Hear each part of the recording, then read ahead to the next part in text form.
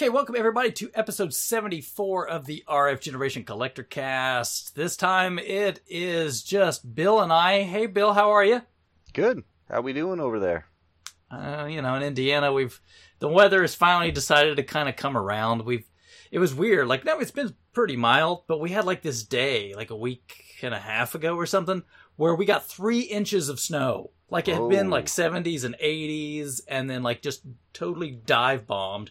We got 3 inches of snow, and then, just a few days later, we're back up again. But it was just really, really weird to get that much snow that late. My wife is always afraid of that. So, like, as it starts to get warmer, I'm like, okay, like, should we put, like some of the outdoor chairs back outside? Should we put, like we have like a gazebo, like canopy type thing on our deck. Should we put, we just keep the frame out in the winter. So we're like, oh, can we put the, like the sheet, the fabric back on it? And she's always like, no, like, what if it snows again?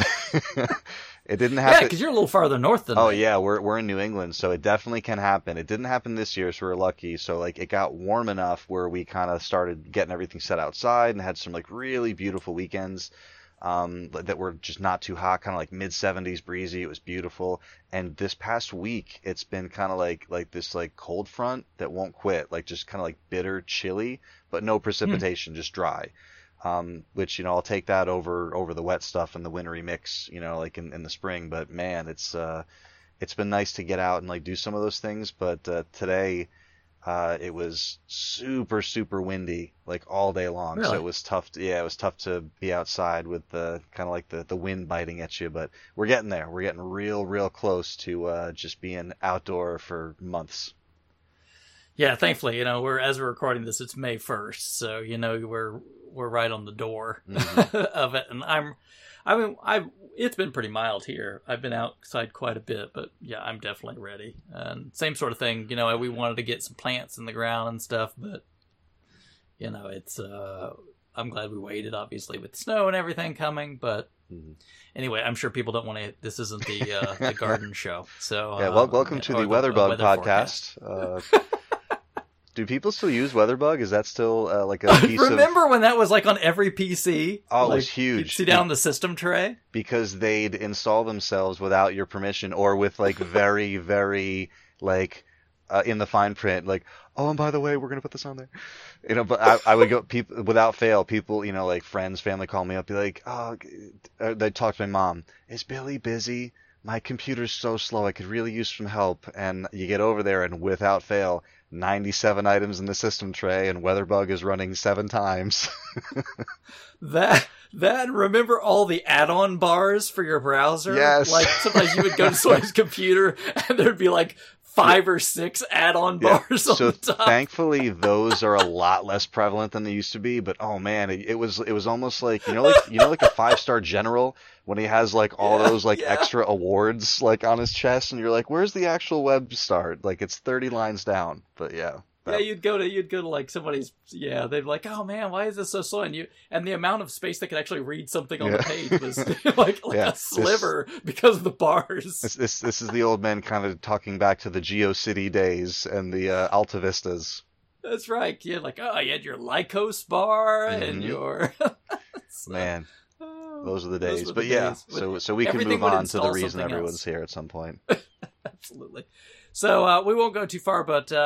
Kelsey, he had to take a little break this time around, so you've got just Bill and I. So we're totally going to take advantage of that and talk about things that we want to talk about. Yeah. So it all works out. So if you're into like Shin Megami Tensei or something, this is the wrong show for you. Yeah, we have a really, really good Shin show a couple shows back. So yeah, just grab that one if that's really what you're into. And we're definitely going to miss him, but he's definitely where he needs to be. So we'll see him when he gets back. Absolutely.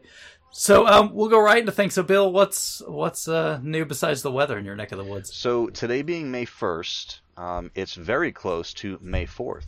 And for you Star Wars fans out there, May the 4th has become a kind of a recognized Star Wars celebration, week or weekend or period of time, what have you. So a lot of companies have chosen to pick this time as a good time to put out some Star Wars products.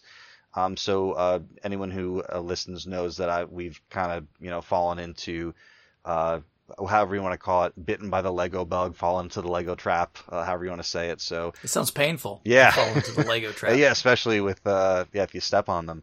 So the May 4th, or the week of May 4th, has always been a huge deal in the Lego world ever since they started making Star Wars sets. So there's usually an Ultimate Collector Series set every May 4th.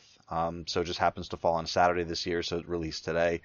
And there was some rumors for a while. We weren't sure what it was going to be. We knew that the Episode 2 Republic gunship was coming out this year, but we didn't think it was going to be in May. We thought that was going to be like the more expensive set later in the year, probably like September, October.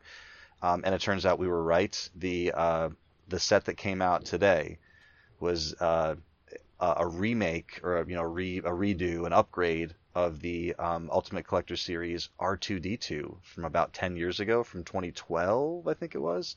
So it's got some extra. It's very, very similar in size.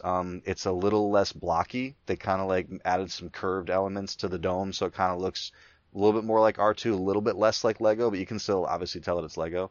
But they added a couple of fun surprises, which is always cool. So on the top of R2's dome head, there's like a little kind of like area that is removable. And there's a little Luke's Skywalker lightsaber that's stored in his head, which is very nice. Unfortunately, not spring-loaded, so you can't shoot it out of R2, but I'm sure that can be solved with some creative use of Technic springs in there. And there's some other things on there too that I won't spoil in case people want the surprise when they're building. So I was planning on being at the Lego store right when they open to grab it, because you never know how many they're going to have. And I mentioned that to my wife, and she was like, "Oh, well, the kids, soccer and baseball both that morning." So we went right after soccer, and thankfully got there in the nick of time, because I got the penultimate R2-D2 that they. So I got mine, and then I just kind of in chatting with I was like, "So were you guys busy this morning?" Said, 20 people were waiting before we opened. I was like, "Oh, really?" Because I don't know how many other Lego weirdos there are in our area. So they're like, "Yeah, we sold a ton." And then I said, "How many you have left?" And they were like, "There's that one. Like after the one you just bought, we have like one, and then there's a damaged one that they can't sell because the box got like messed up in transit." So it's also like double VIP points, which is just their reward currency. So I wasn't planning on it, but I ended up grabbing a couple other small sets. They have this helmet series, so I got a Stormtrooper helmet. There's the TIE Fighter pilot. We got Boba Fett, and there's an Imperial probe droid model that we got all today. So once we kind of got our little Lego Star Wars haul, we brought it home. We built on the deck for a little while, because I love doing Lego outdoors. The light is awesome. We had the shade from the canopy, until the wind kind of took the wind out of our sails. So or put it in. Yeah, once the wind was put into our sails, we left. So yeah, that was awesome. So that's probably the last Lego set that we'll be getting until later in the year, when the rumored new $800 set is supposed to come out. So because right now the Millennium Falcon is $800. There's rumors that that's going to retire this year. So there's been rumors there's going to be another $800 set. We still don't know what it is, or if that's even true. So I'm learning a lot about the land of Lego rumors, and it's so different than that of video games, because with video games, you find out about something years before it happens. Oh, yeah. And in the world of Lego, and probably toys in general, because it's a lot shorter turnaround from conception to concept to production. But you'll hear rumors about something, and then an image will get leaked, and it's out like 2 weeks later. So it's like very much like the Saturn in the world of toys. So so yeah, it's possible we'll hear some rumors, but probably not till closer to when it comes out. So that's all that's going on in the Lego world. And then back. So I have to ask. Does anybody have the Star Trek license locked up? Is it like Playmobil or somebody? Is Star Trek? Honestly, I have not seen a Star Trek product outside of an action figure, or like the ships, or kind of like plastic type toys that you would find at a Toys R Us or equivalent.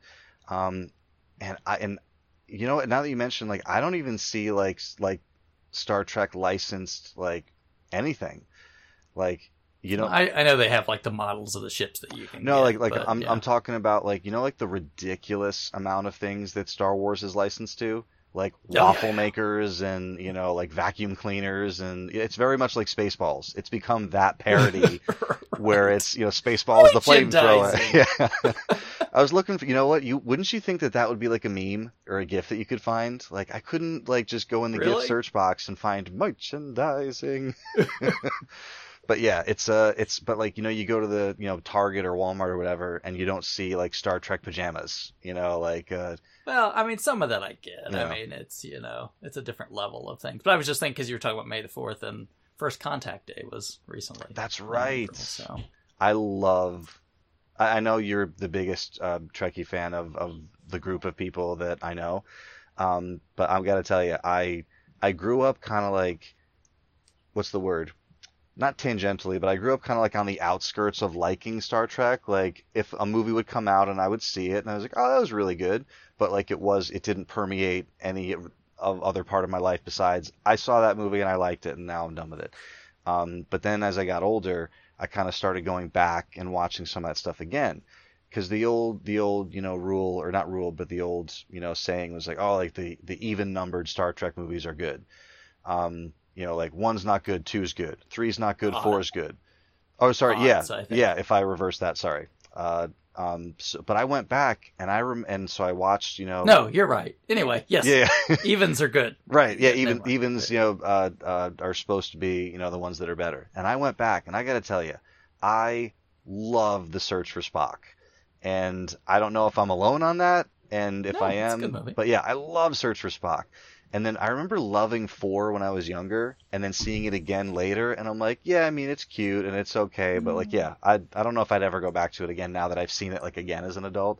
5 is what 5 is, and it deserves you to look at it just to know what it is. What does God need with a starship? Yeah, and then 6, I remember Christopher Lloyd, and like actually there being like a murder mystery and some international espionage intrigue. Like I really like that, but I kind of fell out of it after that.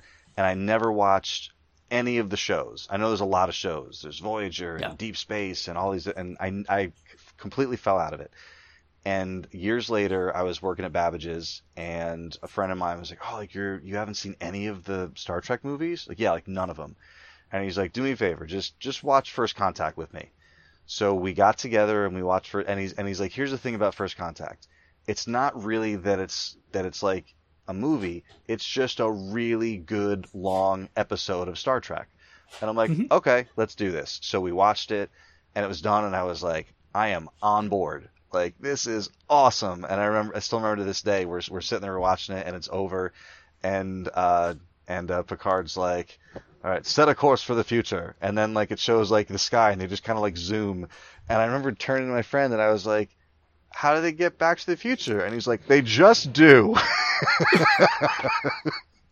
Don't worry. There's a lot of time travel in Star Trek. Yes. So yeah, but But yeah, first Contact, awesome, and the Borg is, I think, one of them. I don't know if it's underrated in the rest of the world, but like I've always thought it was a super underrated adversary in the science fiction world. It's probably very popular in the Star Trek in the realm. It is. So, but yeah, so that's I'll talk more Trek when Yeah. I get to my stuff. So, I'll let you get back after Lego. Sorry, I was just curious if you ever saw and if there was any Lego Star Trek stuff. No, yeah, Go I've never seen any. And you would think, because with the licensing, I mean, like they've got Star Wars. Minecraft makes perfect sense to do Lego stuff out of. So they got Minecraft, obviously, and there's other Disney stuff too. There's the princesses. They got the Frozen Castle coming out this summer, and they've got also just kind of like individual licensing deals, like with car companies, like an Aston Martin will come out, or like the James Bond car. Or the Batmobile. So there's definitely tons of licensing going on there. But yeah, it's interesting. I've never seen any Star Trek stuff. I should look into it and see if it's been done in the past, and because their stuff comes out for like a year or two and then it's retired, so you wouldn't see it forever. So yeah, to just sidestep the toys for a couple minutes and just get to games. So I'm still playing a good amount of Destiny. The season is coming to an end. There's a seasonal event that happens every year around this time called the Guardian Games, and it's a little bit different every year, but basically it's a competition between the 3 classes in the game. So you got your Titans, your Warlocks, your Hunters. So what you do is you grab the quest, you put on this special item, like an item of armor, and when you're wearing this, just doing various activities out in the world, enemies drop these items called laurels. You collect them, and you spend them on Guardian Games bounties. And when you complete these, you get medals. You turn in your medals, and pretty much like whichever class gets the most medals gets like a special, kind of like unique thing to wear that's purely cosmetic. And there's a little Guardian Games trophy that's so like every class has a Vanguard member. So like the Zavala is the Titan Vanguard, Ikora is the Warlock Vanguard. The Hunter Vanguard post is unoccupied right now since Cade was killed in Forsaken, spoiler alert, but it's probably going to be Crow. So a trophy for the entire year will sit next to that Vanguard. So like Is it Crow T Robot? No. No, it is not. That'd be nice though. So Guardian Games is like a fun little distraction, but they usually add like a few things in it that are, even if you're not kind of into the whole competition thing, it's like you can get like an exotic weapon that's not been available anymore by doing a certain number of bounties, and they also introduced a catalyst for this weapon. Now, what a catalyst is, so most weapons have random rolls, so there'll be different perks on these weapons. They'll have different barrels, different sights, and then any number of 1 to 10 different perks per weapon. So, and then what you can do is you can invest in-game currency into these items to raise their stats up. And you can do that 10 times, and once you've done it 10 times, that's called a masterwork, which gives every stat a bonus. Now, exotic weapons, you normally can't do that until you find this item called a catalyst, and you find them any number of different ways within the game. So they introduced a catalyst for this weapon that never had it before. So I was like, all right, that's what I'm going for. So I went for the catalyst, I got it, it's applied to my heir apparent machine gun, and now I just got to kill a handful more enemies to kind of unlock the extra benefit of that. So Guardian Games is cool.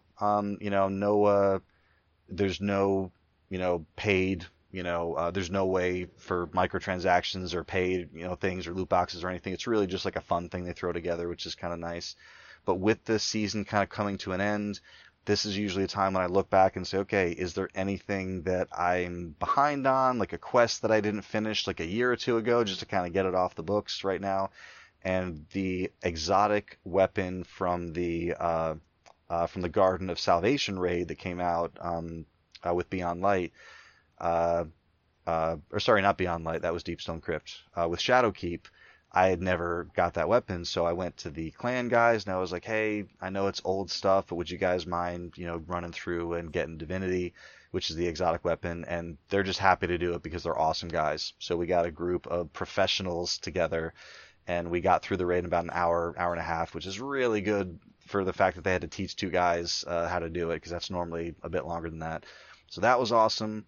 I'm still having fun going through. There's a couple of regular guys that I play with there's a dungeon called Prophecy that is awesome that we do once a week pretty much. There's an exotic quest called Harbinger that I'm going through on that you can get random rolls on this exotic weapon called Hawkmoon, which is a returning weapon from D1. So it's weird because I know we talked about it before, but there was this kind of long period where I was like not anti-Destiny, but I would boot it up and I'm like, I'm just not feeling it right now, and I would shut it off. And I think that's totally fine. It's healthy. Do other stuff, even if it's not games. Read something. Change a pace.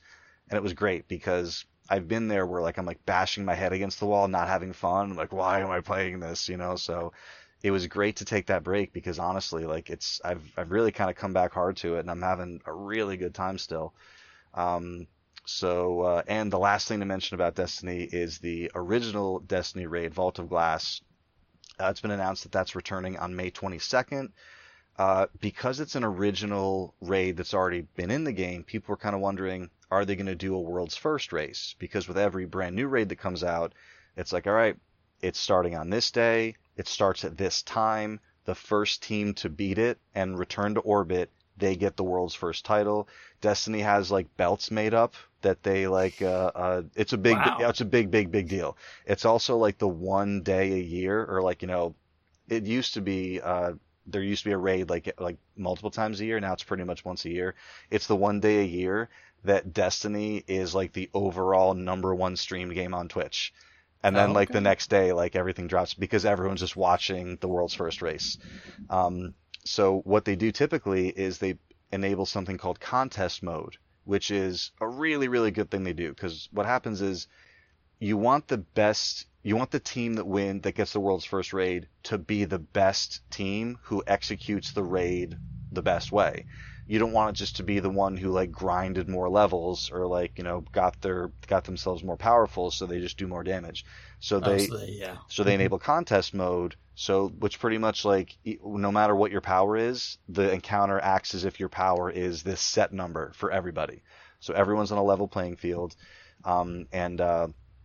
so for this one, since there's already been a race for it, they've decided to do something that's unique to the series so far.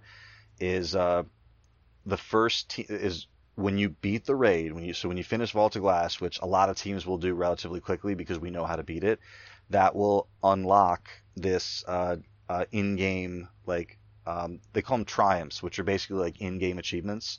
It'll open up this list of triumphs, and they're like, all right, here's like 10 challenges that you have to complete like within the raid. So it might say, do this encounter, but every player has to hold the Oracle. Like every player has to hold the Oracle, because usually just one guy will do it. But now if you have to hand it around, like it's a lot more difficult. So there's going to be 10 challenges, and they said just to make sure that it's, you know, there's less stuff to verify and like, you know, no room for funny business. If at any point one of the challenges is failed, the entire team wipes. So there's no way to say like, oh yeah, we totally did it. Right. So right. that's really pretty cool, because it's going to make for an interesting day one raid experience, even though this has been done before.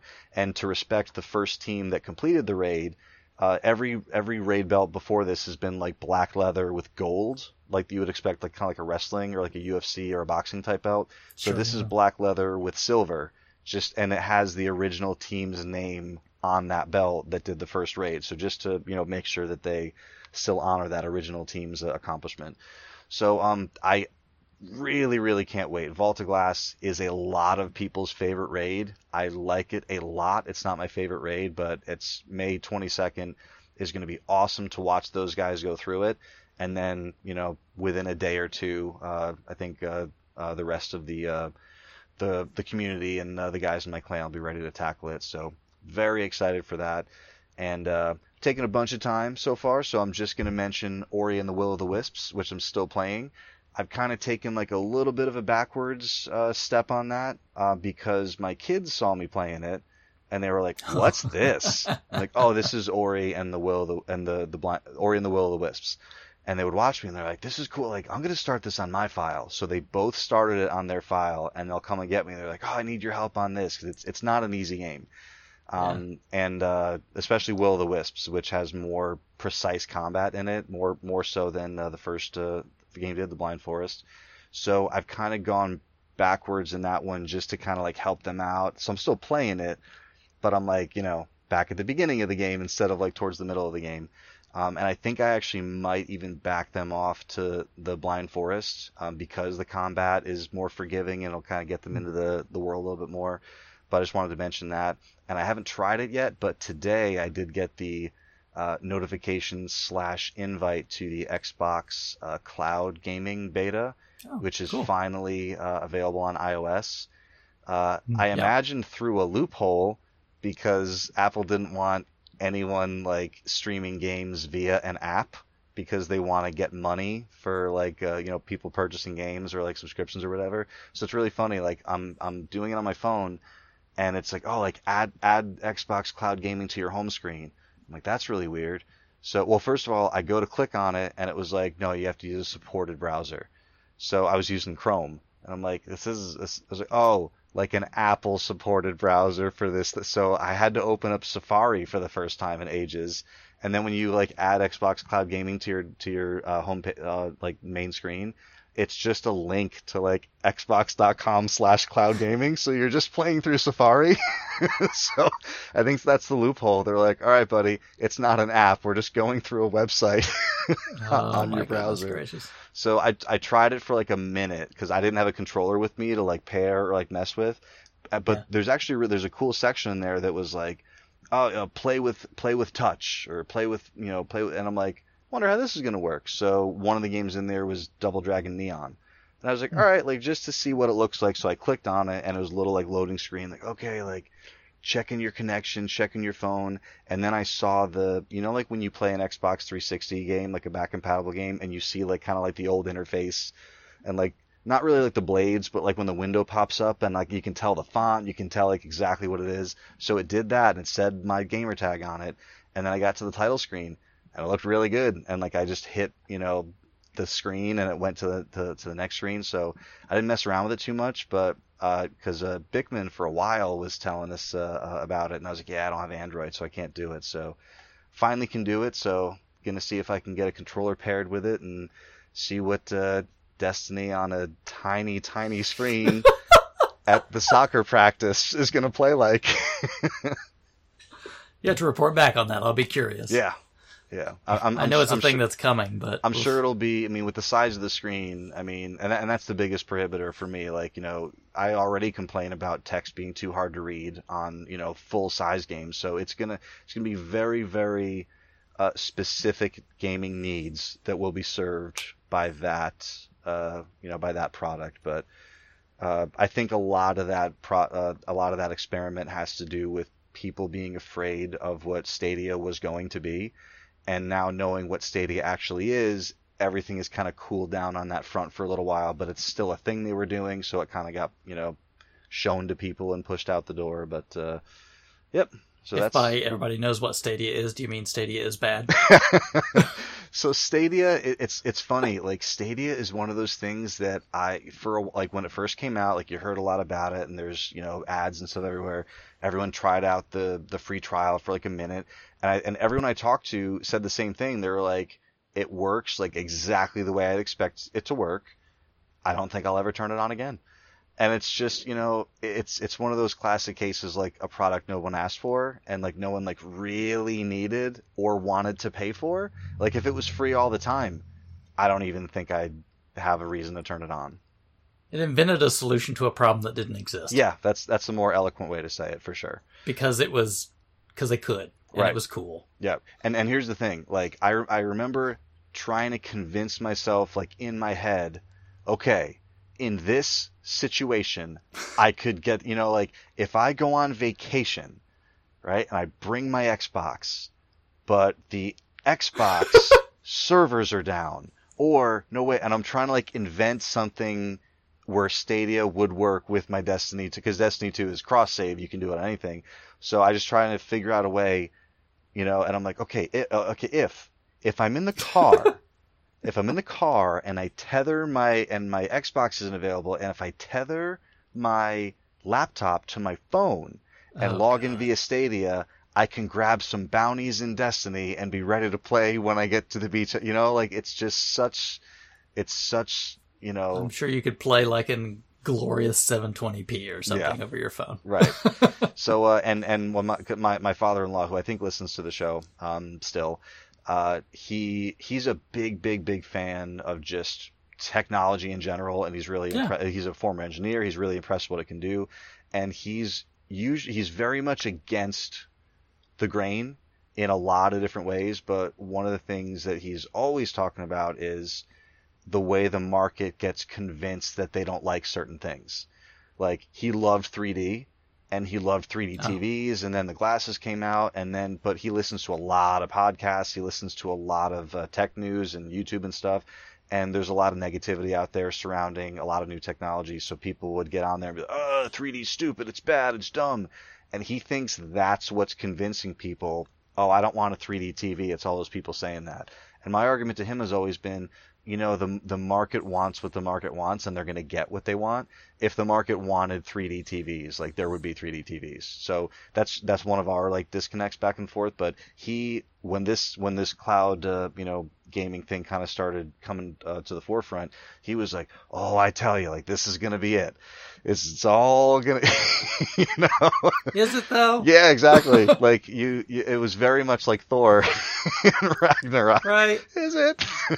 Is it So though? but yeah, so I'm interested to give it a go. And, just to, that's cool that there's technology that can do that. And then, like I said, I'm totally happy firing up my computer locally powered, with graphics and CPU and using my internet connection to play a game and not have to worry about latency between me and them. It's just, there's a lot of question marks, and they can answer a lot of those questions with, oh, here's some technological jargon that may or may not be true. But it's just at the end of the day, like, why add those additional layers of complexity where you don't need them?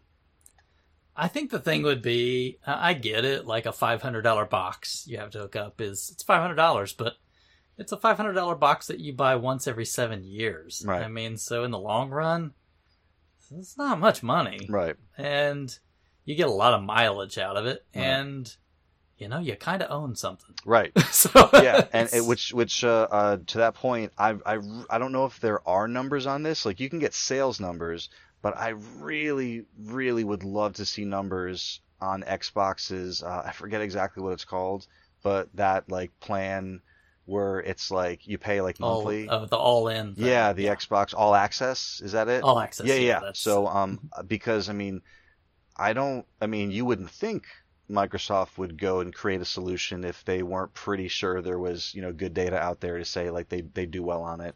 So they must have heard from enough people that are like, I'd love to get all this stuff, but I don't have, like $1,000 to drop on it right now. They're like, well, do you have $30 every month? They saw what people do with phones, which makes Sure, sense, right? yeah, that's a good Most point. people don't go, here's $1,200. I'd Yeah. like the new iPhone, please. Right. They go, my phone provider will give me payments. Right. And then they go, okay, cool, give me the new phone. Because, if somebody goes, give me $1,200, you go, Yeah. But if somebody goes, yeah, like you said, how about $30 Yeah. a month? Yeah. Right? And Just cut back on a pizza. And I remember the first time, when they started taking phone subsidies away in the U.S., and people said like, oh, it's been like this in every other country for years. Like, you have to pay like $700 for a phone. And I'm like, that's crazy. People just walk in and give like €700 or whatever it is, pence or whatever they use in other countries.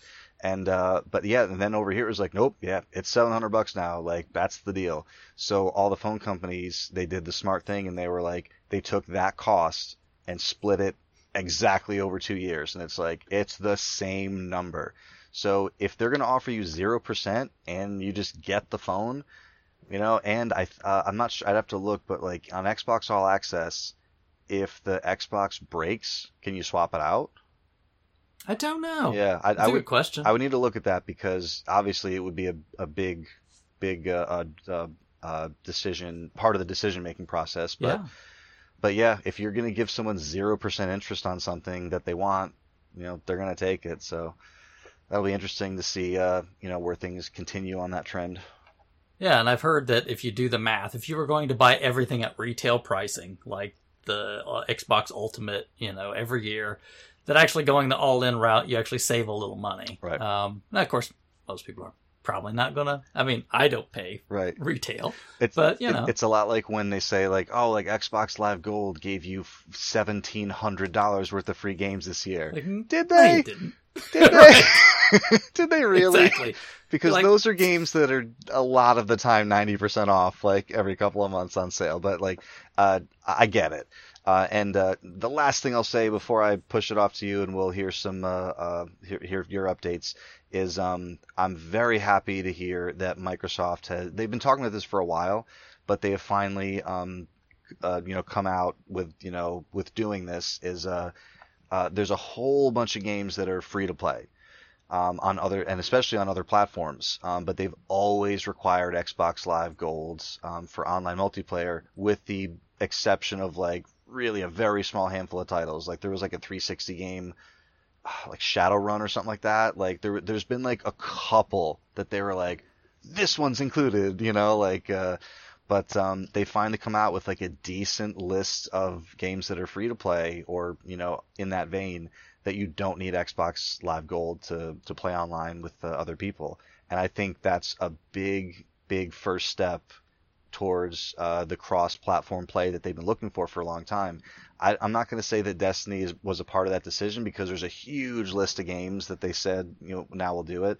But we do know that crossplay is coming to Destiny later this year.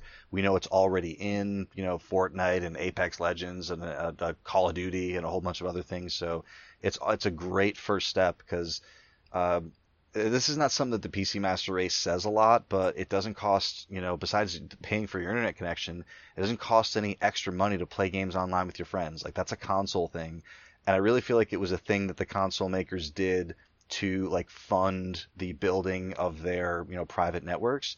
Now those networks are built and they're making revenue in other ways. So I feel like it needs to switch over to, you can play games online with other people. It doesn't cost anything. And if you want to pay the subscription for Game Pass, where like we'll give you games, or for make the subscription like a little bit less maybe, and if people still want those like 2 random free games a month or whatever from PSN. But I was very happy to see Microsoft finally kind of come all the way through with that promise they made a while ago.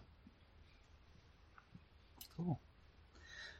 Well, since we're talking Microsoft, let me just start off with that then. So I've been trying to get a Series X. I've started going, I know I'm feeling your PS5 pain. Yeah, that's the one thing I didn't mention. I've given up.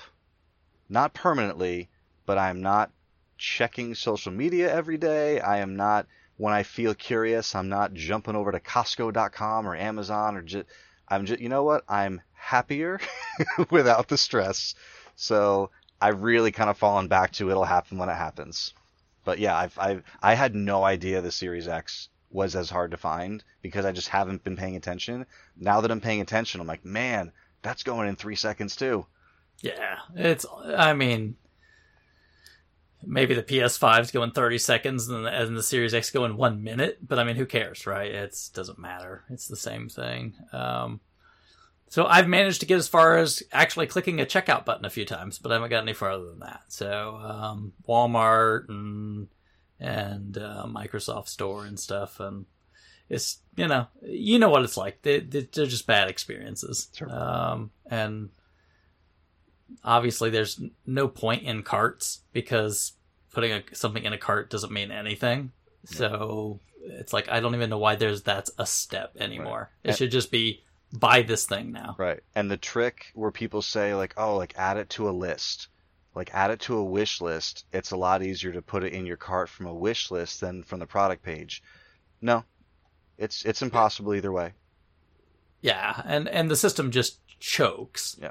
Right. And like I said, I would get to the point where I would get a checkout and it would go to the checkout screen and then instantly pop up like, this is out of stock, and bump me back to the cart thing. Right. And you're like, just why bother? Yeah. Right. I don't know. That's the whole thing. I understand. Yeah. I know these things are hard to get, whatever the case is, but and it's compounded, right? Like there's a silicon issue, there's other supply chain issues, there's the pandemic. There's a lot of reasons. I'm not trying not to blame anyone too hard, but I'm telling you, the only experience I will sign up for now is the new Egg Shuffle, because you enter a little lottery, and then by 8 or 10 o'clock that night, you'll get an email with, hey, you can come buy it right now. You never get chosen because a billion people are entering it, but you're not sitting there like a mad person. Pushing refresh like crazy, Yeah, I'm not going to, it's kind of one of those things, if I'm already sitting there and it says, hey, there's some Xboxes. Okay, I'm going to click a few times. I'll spend a minute. If it's trashed after a minute, okay, whatever. I'm done, because I know it's not there anymore. Anyway, right? After a minute, you're done. Yep. So and then you're not invested anymore. Yeah. Yeah, I don't care. So it's kind of those things. If I get dumb lucky, I'll get dumb lucky, and if not, I don't care. Yep. It's kind of those things I'm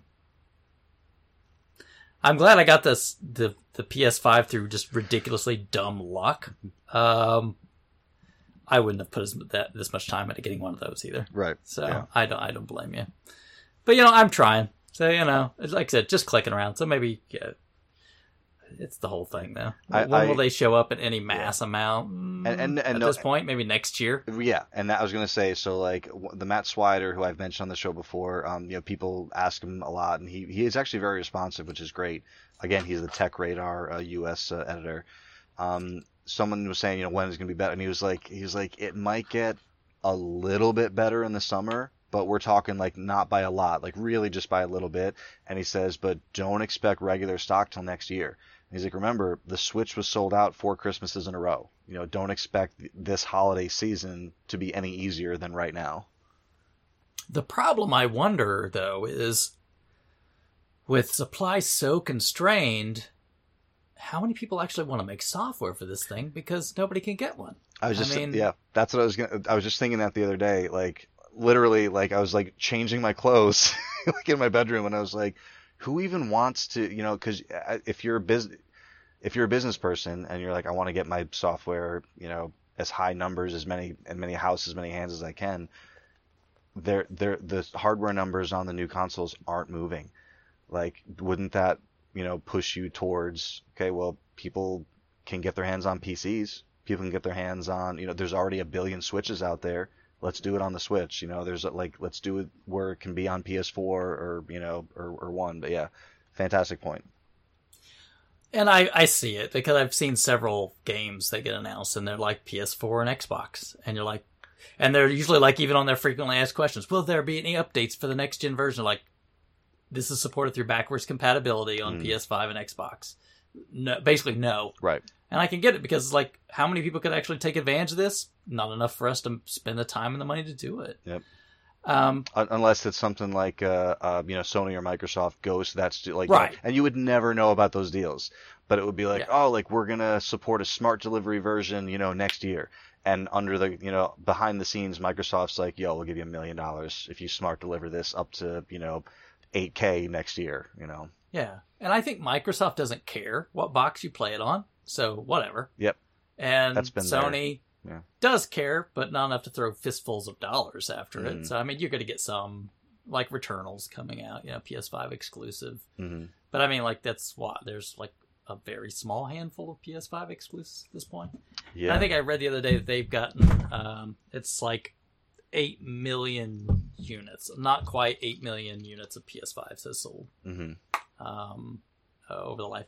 Here's the question I really get to, though, is, okay, so if regular stock for this thing is not available until next year, at that point, the console's 1.5 years old already. Yeah. Before software really is even a thing for them. Yeah. And they usually, as we've seen in the last gen, you get a console refresh at 3 years. Yeah. Yeah. So you're already halfway through the life of this thing by the time you get it. Yeah. I don't know. It makes me wonder what the heck they're gonna do. Yeah, and you always fight that battle of, the smart consumer thing to do is to wait versus the, early adopter, I want the new thing for whatever reason, mentality. Obviously, I mean, like, early adopters don't do it because it's cheaper. It's always more expensive, and it's, you typically get a less reliable machine, but sometimes, like in the case of the PlayStation 3, with more functionality on it for those earlier models, like up through the 80, I think it was. The Metal Gear 4 system, I think, was the last one. Yeah. But yeah, it's you make a really good point, because you're pulling your hair out right now. You and me both, like, trying to get a system.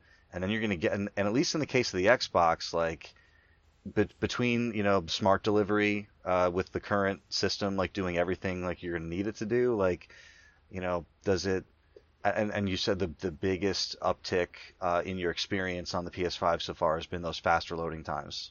Yeah, which is good. Yeah. I appreciate it. Yeah. But it's not life-changing. Right. I mean, like, right now, if I'm going to play a last-gen game, I'll buy the PS4 version, just because I have a PS5 and I know it's going to be a little faster. Like, we'll talk about a little bit. But, like, XCOM 2, I want to get that. The Xbox One version was cheaper and easier to buy the collection, but I bought the PS4 version just because I'm like, look, I'm going to save some time. That's worth an extra $10 to me. Yep. Okay.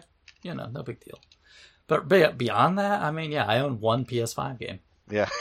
And besides, like, the ones they've given you for free with PS Plus. And I don't know when I'll buy another one. I'll have to see how Returnal looks. Right now I don't have any interest in it, so we'll have to wait and see how that goes. But yeah, I mean, to me, being on board day one is a way to justify that price, because then I get to maximize the amount of time I get with it. If I'm not going to get that thing until a year and a half in, I don't know. Maybe I do wait for the refresh in the middle. Yeah. Because that's going to be it. They were going to want to sell another box again, Right. halfway through, with more P's and whatever, and all the ray tracing. But anyway, I don't know. I'll keep everybody up to date, with how that goes. As far as other things going on, I have watched more of Star Trek Discovery. Made more progress. I finished season 1. I will say season 1 was really good. Really good. And it had a nice overarching story line that took you through the whole season, but also had a lot of zigs and zags in it. So yeah, it was just really good. So now I've started into season 2. So far into season 2, not as strong. But then again, sometimes they just need a little time to pick up speed because we have a new story arc, right? So I'm going to wait and see how that pans out. But season 1, I would say that was fantastic. I would really recommend that. And this is the one you were talking about on the last show where Yes. I wasn't here, where I remember I remember when I was listening to it, you said that it's less episodic, kind of like the classic one, and you do kind of have that season 1 arc that moves through it, but you still have that Star Trek character development where they'll deep dive into certain people and stuff. Okay, so yeah, it's like I said, I'm not one of these guys who's seen all the TV shows, so I've often thought about going back and see which one's good or which one's not, but I'll mention that to my wife and she's like, yeah, I'm not sure if I want to. We started. You don't need to do that. Yeah, we started Next Generation and we got a good portion through season 1, and it's yeah, it's cool, we're enjoying it, but we didn't feel that drive to oh, let's watch another and another and another, Yeah. The Next Generation, I think, gets better with age the farther you get into the series. Okay. But season 1, they were definitely finding their legs after 20 years of no Sure. Star Trek. Right. So, Yeah. But Discovery comes out strong, and it's got a lot of action to it. Okay. So it takes more of a new flavor, but I mean, it still does the character development stuff. So, Would you recommend that first season to anybody? Even yeah, I don't. Yeah. I mean, if you know Star Trek, I mean, you'll get more out of it, but you can still just enjoy it. Awesome. And you'll be just fine. And that's just streaming on CBS? Yeah, Paramount Plus now, but yeah. Oh, okay. I forgot they switched over. They did run it on TV last year. So, if you could have caught that. But obviously, they have to change some things because there's language and there's some sex and violence. It's not, I mean, don't get me wrong, it's not hardcore not stuff. graphic But I or mean, anything, yeah. right, it's sexual situations between characters and things. Nothing, I don't know if I'd want my kids watching the series just because, it's a little violent at times and there's some language, but I mean, nothing crazy. Probably a little bit more than I would be used to for Star Trek. But I think that it makes it strong. It has enough to pull in different strings to make you interested, and it's got some cool stuff. And the timeline is neat because it comes in. It's before Kirk and the Enterprise, so it's just right before that. Interesting. But they don't try to be too crazy with it, because obviously the old show was an old show, right? Yeah. So they don't try to make it look like stuff was back then. Yeah. It still looks modern and futuristic. But Are there little winks and nods to things there that is. have happened? Yeah. Oh, well, in season 2, I mean, I don't know if you know, but and I'm not going to spoil much. I think everybody probably. I mean, season 2 came a couple years ago, but Christopher Pike is in it. And Christopher nice. Pike was the captain of the Enterprise before Kirk took over. Right. So and. Yeah, there's a lot of winks and nods there because, he beams aboard, and, he's got, the old Star Trek had, those gold and red, shirts and stuff, and they're all wearing those uniforms. They're like, oh, you guys don't have the uniforms yet, huh? Oh, that's so, great. yeah, there's some good nods and in parts, but it's its own thing. So yeah, I could say you could jump in and have fun if that interests you. I don't know if I ever told you this. I have a one of the devs of Destiny that I follow on Twitter. Every once in a while, I would see like a couple. I thought it was like a birthmark or something. Like it was kind of like up on like her neck. And then I noticed that it was like two marks and they were identical. And I'm like, that's kind of weird. So it took me a while to kind of figure it out. But then there was one picture she finally posted where she's kind of wearing like a sundress kind of thing that had like straps on it. And she has like the communicator, like the little, what do you call the sigil?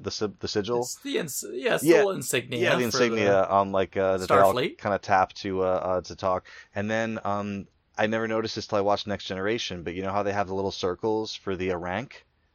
Yeah. She has a rank, like a Star Trek rank tattoo, like right on like the neckline right there. It was like, oh, that's so clever. So it's very much like a Star Trek, kind of themed, like whole like kind of like collarbone, area tattoo. It was interesting to see that. Trek's fun, yeah. And they do some neat new stuff in this series. So, and I had already watched Picard, so I dug that too. And then outside of that, time is always a challenge. You know how it is with kids. Hours in the day. That's the biggest one. So I've not really had a lot of time to squeeze in much else. I kind of, I hear like Kelsey and some other folks, you guys talking about like the Marvel stuff and some of this. It's like, I intend to get to some of that at some point in time. It's just when, I don't know when that's going to happen. I hear that. I could just cram in a few episodes of whatever it is here and there. And I would I have not watched Mortal Kombat, that just came out on HBO, and that'll be great. Yeah, that'll be great for the three of us to talk about once I've seen it. I will not say a word, so we'll have a discussion on that because maybe there could be a little Mortal Kombat episode coming up. I don't know. That'd be nice. Okay, yeah, definitely. I'm looking forward to. I know it's going to be Mortal Kombat. That's what I expect it to be. So I've heard like people like, it wasn't rated that well. Well, I mean, did they like Mortal Kombat? Because that's what matters. Yeah, right. I have lots to say about this movie, so I can't wait for that conversation. Good. I mean, is this Siskel and Ebert kind of thing? Right. No, it's Mortal Kombat. So anyway, I'm sure I'll enjoy it. I know what it is going in. As long as it knows what it is, I'm totally cool with that. Right.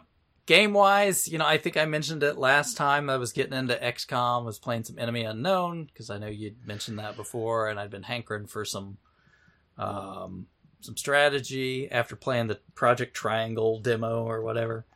And so I played through that because I already had it. It was one of those freebies through Xbox Live Gold, whatever, right? So like 1,000,000 years ago or something, it was free, and so I still had it. So I played through and I beat it. And I really, I found my way to enjoy it. And I think I mentioned that last episode, so I probably won't rehash a lot of that. But I did wind up and I did beat it. The ending was a little weird. And I guess it really just did not connect to the second one. So, I was like, okay, I want to keep playing some more of this. Thought maybe I'd take a break, but I found I could get a copy. So I got the collection that kind of has everything, which makes sense at this point because it's not a new game. And so I got that. I loaded it up. And even on the PS5, this game takes forever to load. Oh my God, it's so slow. But anyway, so I started. It's like you have two choices, like XCOM 2 and then like War of the Chosen or whatever. And so I'm like, I'm just gonna start with XCOM 2. I'll play War of the Chosen afterwards. But it has all the DLC for XCOM 2 built into it. And I can see like, okay, they refined some things and kind of made some things that didn't make any sense gone. But there's still its own little weird oddities that are in there that you're like, I wish they explained what on earth this means better. Mm-hmm. Because, like, for a while, I didn't understand. Like, there's this Avatar Project meter, and, like, I'm doing crap as it comes up, and it keeps like, watch out, the Avatar Project. Yeah. And you're like, what am I supposed to do about the stupid Avatar Project, right? And then I finally start figuring it out. Okay, there's a little base over here. I have to go blow this base up or whatever. And, now the meter goes down. And I'm kind of like, I don't really like that. I'll be real honest with you. Yeah. I'm like, just let me play the game. Right. This adds like a stupid layer of tension that's not even good. It's just like, Yeah, I'm with you. It seems like the kind of thing that was, at the end they were like, okay, like it's great, but like, how can we, increase the gameplay time, or how can we, just add like, pull them back, it just seems like artificially put in there. And it's the same. It was the same thing with like your kind of like world, your map, and it's like, whoa, we're getting attacked over here. All right, well, I guess I gotta go over there now. Right. And it was like in Fallout 4, where like you just be walking around and that guy ran up to you. It was like, oh, the settlement's getting attacked over here. I don't care. I'm doing other things. Go away and die, please. Yeah, I hated the settlement piece of Fallout 4. But anyway, yeah, because that's what I want, Minecraft and Fallout. Right. But base building. It was a good idea. I never built after the tutorial where it's like, this is how you make power and build a base. Never touch that again. I would have rather just gone to Megaton and like dumped my stuff in a trunk somewhere. Yeah, it was.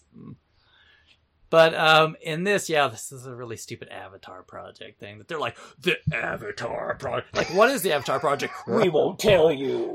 Okay, then why do I care? Right? I'm like, fine, whatever. So, and the other thing is like, God, why does every mission have to have a turn counter? Like, I am so happy when I find a mission that's just like, just play. Just enjoy and play. No, most of them are like, if you don't get to this thing right away, everything's going to blow up and we're all going to die. And like, I'll let you keep going because I've already, really babbled on too much already. But in general, in games, like, don't give me a timer. Like, I understand, like, there's a place for it. Like, you get close to the end of the level in Mario, the tension, builds up. But like, in Destiny for a long time, there was a problem with, they were trying to like make content more difficult and try to, figure out, okay, like, well, how can we make, so one of the things was like, if you just like hang back in Destiny, you can kind of plink away at people for a while. So they've added this mechanic called champions.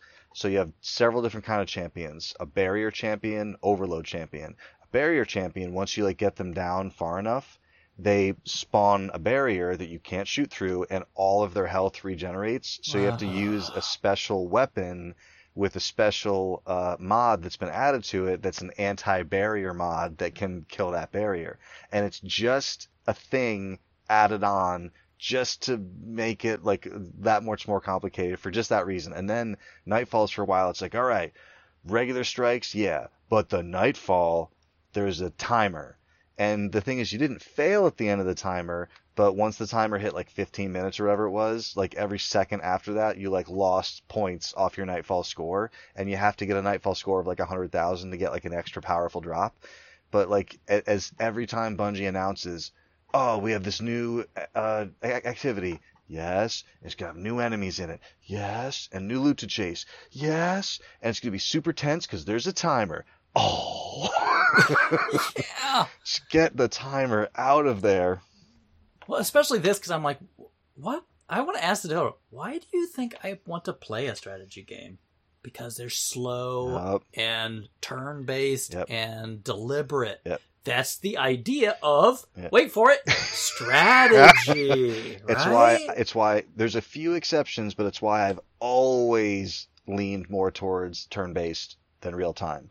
There's a handful of real-time strategy games that I've enjoyed over the years, but like 9 times out of 10, turn-based. Let me sit here for 45 minutes if I want, and then do my turn.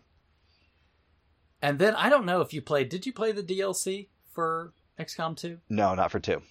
Okay. So one of the DLCs, of course they just add like missions and stuff, but this one, I guess it must have been the last one, but I don't know, because they're all just thrown in, right, when you start, is they have like these basically like super bosses that are in there, and they'll just show up in the middle of whatever other mission, and it's not that they get a turn every turn, they get a turn every action. Wow. So you move a guy, Right. it gets a turn. Wow. You take one shot, it gets a turn. I mean, and it has, of course, like truckloads of health. Mm-hmm. But the gimmick is you whittle it down, and then it like creates this portal and escapes. Mm. So then now you'll get it in the next mission. You'll whittle it down a little more, wow. and it gets in the thing and it escapes. And so you're just like supposed to like eventually just through your normal battles, it pops in and makes them a little tougher, and you just chip away, and eventually you're gonna get him. And there's 3 of these guys, right? And the first one, pretty tough because they like right at the beginning of the game, like my guys are brand new, and like suddenly super boss. I'm like, what? My guys are brand new. I'm like, yeah, what? And the guy comes out and he's like, oh, I've got like 40 health and armor, and you're like, what? Yeah. But thankfully, you like take a few off, and he's like, oh, I'm out of here. So I'm playing through and I'm doing fine. Like the first one. Kind of tough, but I got through it. And the second one, pretty tough. And then just like today, like earlier today, I'm playing, and the third one shows up. And the third one is like, you know how they have like those little health squares over their head? Mm-hmm. There's like, I don't know, like a stack. Yeah. Like, I don't even know how many. I couldn't count that number of squares. Right. There's probably like 60 squares or something on this thing. And armor on top of it, right? Right. And I'm like, and was it like it comes in, like gets a few turns, it's just like wrecking everything. And I'm like, what am I going to do here? And like on top of like, oh, my mission has a turn counter and everything else, right? That I have to try to watch too. So, this is probably like one of the best things that's happened to me in one of these games. But like you get these mods for your weapons, right? Like, oh, okay, like this one, so every once in a while you can take like an extra action, or you get like one extra shot before you have to reload or whatever. Mm-hmm. And one of them is like there you get this really slim chance to insta kill like what you shoot. It's like really small chance, right? And sure enough, I'm playing, this guy like just shows up, and I've taken a couple shots, and he's just wrecking crap, and I'm like, oh my god, I'm gonna lose so many dudes in this fight. Like, I'm screwed. One old boy just pops his gun up, takes one shot, and just dead. Yeah. Just totally wrecked, dead. That's awesome. Because that really small chance modifier went off on the perfect guy at the perfect time. And I was just like, yes! You're jumping up and down. And typically when you're making, those decisions with those mods, like even like, in Destiny, like I typically stay away from, oh, there's a chance for this to happen. Like I'm I'm much more mods where like after a kill, your reload, your next action, will be faster. Okay. I know it's going to happen, or, And that's what I usually do. I usually always take guaranteed slots. But whatever it was, like, somebody had been injured. This wasn't even a guy I used very often. So I'm like, I've got a slot. I'm going to put this guy in. Right. And he just gets the lucky shot. That's awesome. And it's funny, he looks like Reggie Fils-Aimé. Because the character just randomly generates these people. Does he have that, like, red glowing eye, like in the meme? No, but, like, the haircut and everything, I'm like, he's Reggie. I've got Reggie on my team. That's awesome. It's funny, like, the computer randomly generated him, Reggie, and then it gave me a French Guile. Like, the Guile haircut, I mean, it's brown, but, like, he's Guile. Yeah. From Street Fighter. Can't be an accident, right? Yeah, but I put you and Kelsey in the game, so I send a picture over. Yeah, I saw that. Did we survive? Yeah. No, I make sure to keep you guys alive. Oh, nice. So, appreciate it. You guys are now like the next to highest rank so far. Can't wait to be the Supreme I give you guys like commander. the best upgrades and the best armor and stuff to make sure you guys aren't dead. That was awesome. But, I saw the Canadian flag on his. Yeah, because you can really do, like, I mean, the face creator's not great, but I mean, like, you can, the name and the nickname and the country. That's the one feature that has not come forward to, like, modern gaming that was on my 360 that I wish was still there. Like, with that Xbox Vision camera, they're like, take your picture, put it on your Rainbow Six guy. Like, my Rainbow Six Vegas guy was my dumb face mapped onto this body, and that's the one feature I wish we still had. Yeah. Yeah, because I tried, but they don't look that much. I'm like, okay, I'm going to put glasses on Bill because glasses, right? And some people are better at those. Like some people, I can't sit at a character creator for 45 minutes. Some people they'll sit there and like they'll like make it. But I'm like, how did they like perfectly make this person look like that? Like, and some people are just into it. Like I can't do that. Yeah, I thought like, okay, this is good enough, and just so you know, we could have some fun, because you could totally like, I mean, it gives you people, but you can rename them whatever and redo whatever you like on them, so it's kind of fun. My son today, he was like, oh, come play Pokemon with me, and I'm like, I'll sit with you, but like it's a 1-player game, I don't know how to play it, but it kept coming up on the screen. It was like, oh, my friend evolved, my friend used this attack, and I'm like, why'd you keep saying my friend? He was like, oh, I named Pikachu my friend. It is great when you can name your dudes in your squad. Yeah, and especially like I thought like, oh, this will make me more invested in keeping some of these guys alive. Because sometimes if you're like, oh, No Name Jones died. Yeah. Okay, whatever. Yeah, right? I've got that habit too, where like I look at a thing as like that's a level X guy with this ability or this gear. I rarely look at it as like, oh, that's Jimmy. Like I don't want Jimmy to go. Yeah, Maddie always has to laugh when she's watching play something, because the computer's created a guy called John Johnson. So it's John Johnson again. Jimmy Johns. Yeah, good job, computer. Yep. But yeah, no, I've been playing that, and I've been having a good time with it. I wish there was a few things to tweak. I wish there was just settings where I could go like, nah, I just want to turn this part off, right, and enjoy the game. And like every other game that has the option to do that, like even like something like Minecraft, where it's like, no, let me do it this way, and they're like, okay, but just so you know, it's gonna disable achievements. Okay, deal. You're like, I don't care. This is the best thing you could have done. Let me play the way I want, and I don't care if I get the magic trophy. Right, yeah, you're like, because I don't care anyway. Yeah. That's not how I choose to spend my time. Mm-hmm. So, yeah, I've been playing that one, and, there's not been a whole lot else that's been going on. I've been dug into that, which I'm enjoying the strategy. And speaking of enjoying the strategy, we had like another topic planned out that we were going to go into, but we had to kind of change it at the last minute. So I pitched to Bill. I said, hey, I'm into these strategy games right now. Do you care if we just take a little time and just talk in general about strategy games, what we like, things we want to mention, just a general, it's going to be a very casual conversation. We didn't prepare notes because, again, we had to make a shift kind of at the last minute. So I hope you guys enjoy it. But I want to start off because, okay, first off, you'd mentioned some of these games to me, and that's why I was like, okay, I'm going to check out XCOM. So I wanted to give you time just to first start talking about your thoughts with these games, maybe other things you've got in mind. So I've been blabbing for a while, so go ahead. Yeah. It's so XCOM Enemy Unknown, because there were other XCOM games on the PC previous to this. So, okay, I didn't know that. Oh yeah, XCOM. Let's maybe step it back just a tiny bit. So were they all that style? No, this is new to. So this was like when like XCOM kind of like came back. XCOM was like an like early '90s. I want to say like Microprose game. Like a pretty popular like a PC publisher and developer. Who I think eventually either got eaten up by Hasbro or the license shifted to Hasbro and like Microprose wasn't around anymore. But like in the world of like PC gaming, like you just see the word Microprose a lot, especially like early '90s stuff. So originally XCOM came out as this game called UFO Enemy Unknown, and that was in like the mid '90s, and then every other game after that was called XCOM.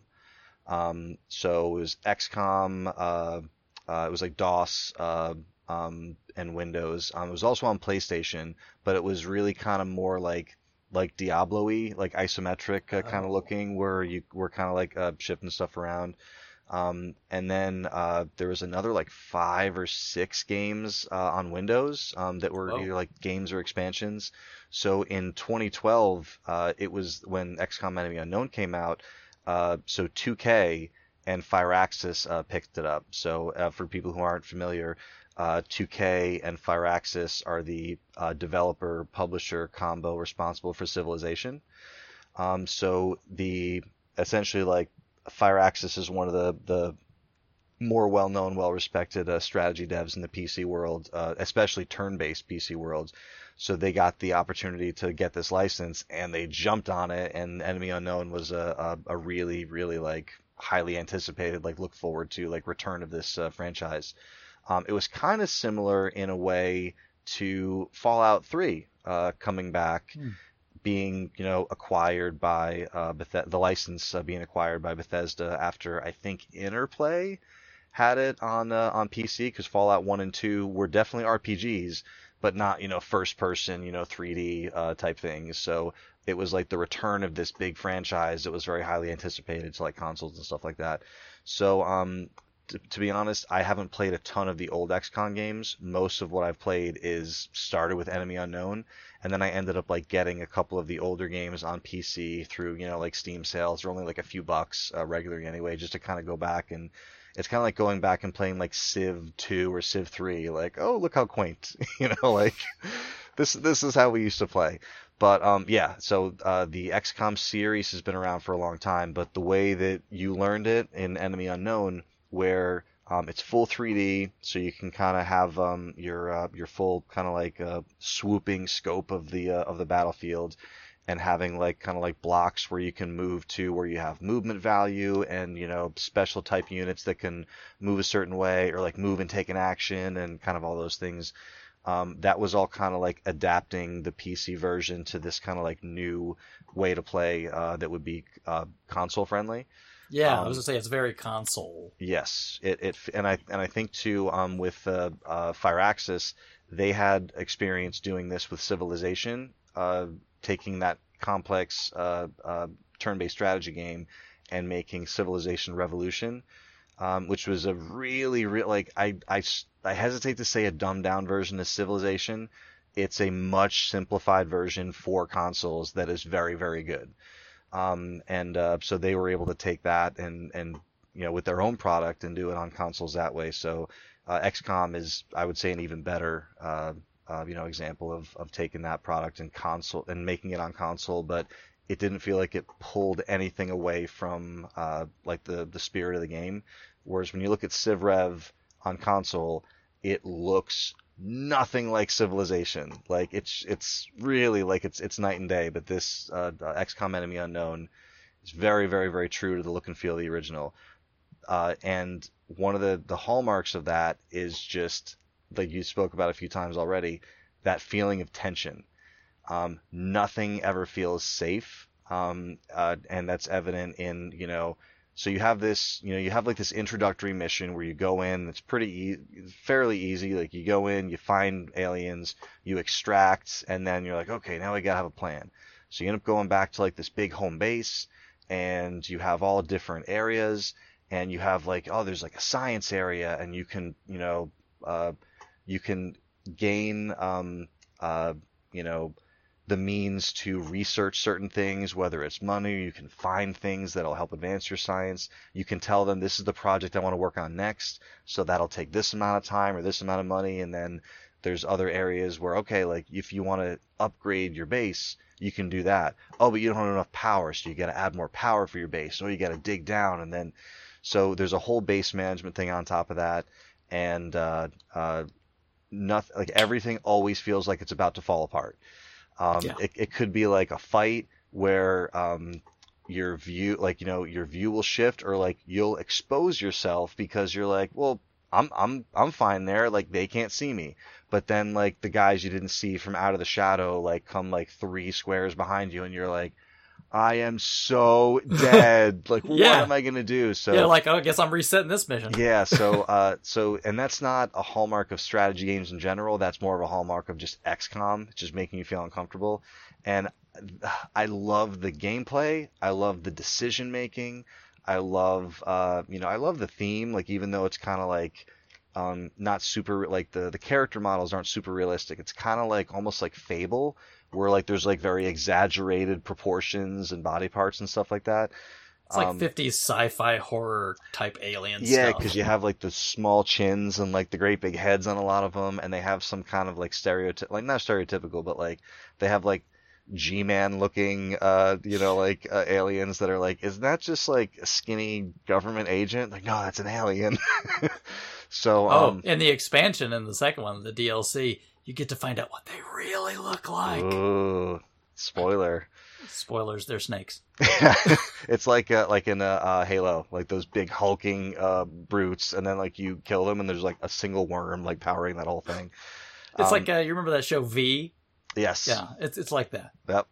So but yeah, so XCOM is like one of the big hallmarks is just the way it makes you feel, and all the things I love about the game are everything except the way it makes me feel. It's why I find it so difficult to like get through a playthrough. I find it very tense, and like you've said before, if a game, if you're playing something that's like, this isn't the reason I play games, like this isn't the way I want to feel, I've really tried to grab onto that feeling and trust it and be like, I'm out. So a lot of like every time I go back to play more XCOM, I have fun with it as long as I can have fun with it, and I'm like, I don't want to feel stressed playing this, right? So, and the other thing I don't like about it is all the chances.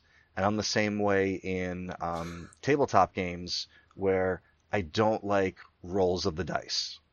Like I don't like, because a lot of these situations like this could like determine the level. This could determine if I'm going to lose a unit that I've spent hours leveling up and protecting and making sure that he's good. And then I'm in a position where I'm like, okay, I can shoot that guy or I can shoot that guy. I got to shoot one of them. And, like I shoot the one that I have the best chance of hitting, and you could just shoot at that guy and missed. Like you had a 94% chance to hit him. Oh, sorry, you got the 6%, buddy. You win. Well, that's what I have. I mean, I don't think those numbers mean anything. Yeah. I mean, I see it all the time where you're like, yeah, like I'll see like 90% to hit. Yeah. And no, whiff, you miss it. Swing and a miss. Yeah. You're like, okay, I would expect that 1 out of 10 times is what I would expect. That's not what happens. Happens a lot. And I think it happens a lot to add to that stress, to be like, what is happening? Yeah. And just to switch gears, but sometimes you're like, screw it, I got to turn, I'm going to waste it. I've got like 30% chance to hit this guy. Oh, critical hit, he's dead. And just to switch gears for like a half second, like switching to something that I've always really enjoyed in a Civilization, especially, I haven't played nearly as much 6 as I've played 5, even though 6 is the newer game. I've played a ton more 5. And even though there are the same thing, there are chances, and it's the same developers, Firaxis, probably a different team, but there's still chances, but they feel like what they're telling you it is. Like, like you're going to gain, or it's just guaranteed. It's going to be a 15% XP increase when you win a fight on your home territory. And that happens, or like when you level up, you can choose to give them bonus XP or to heal the entire unit. I would like to heal the entire unit. I feel like the decisions I'm making directly impact the outcome of the game, which is why I'm playing strategy in the first place, so that the thoughts that I'm having and applying to this experience matter. So the more that the thoughts that I have that I apply to the experience don't matter, the more I'm like, peace. So one of the DLCs, which I guess doesn't matter to me because I'm just playing the whole thing together, but is you can get these robots, right? And they're like these big robot soldiers, kind of look like the Short Circuit robot, but like number Johnny 5 language, yeah, but like hulkier, right? Okay. Like bigger, but the face is like, okay, yeah, somebody watched Short Circuit right before they designed this. But like, okay, how like when you upgrade your guys, you have 2 choices. Like there's 2 skills, you could do one or the other, and usually I'm that way. I'm like, okay, this one is guaranteed every time. It's not as good, but this one is only like sometimes. I always like, I'll take the guarantee, right? But like this was the one, the tier, like both choices were kind of and like there's this one was like, oh, you can like if like an enemy is within this range, you'll use this intimidate move on them automatically every time, and I'm like, all right, I'm going to use that. I will tell you, I've watched that animation play so many times, it has literally never worked. Every time, intimidation failed. Yep. I'm like, I've been playing this game like a lot of hours at this point. Like, it's never worked. I've had that happen in like Final Fantasy, where you'll get you'll get a spell like death, and it's like I'm not going to use the death spell on something weak because I can just hit that with my sword, or Quistis can whip it, or Zeldinch can punch it, and it's done, right? But oh, dude, here's something that it's not like it's not an ultra, but it's like a major, or like like this is what I want this to die. Yeah, please. here's a yellow bar enemy. Like let's go after it. Big animation, and like little lowercase miss, or like no effect. Right, and sometimes you're like, okay, right. Maybe it's just because that was that tough enemy. You'll try it again like some other time when it doesn't even really matter. Miss, fail, and you're just like, can this thing even hit? Yeah, yeah, and so like, and this has been. I didn't realize that I was like this, or I couldn't like crystallize this thought.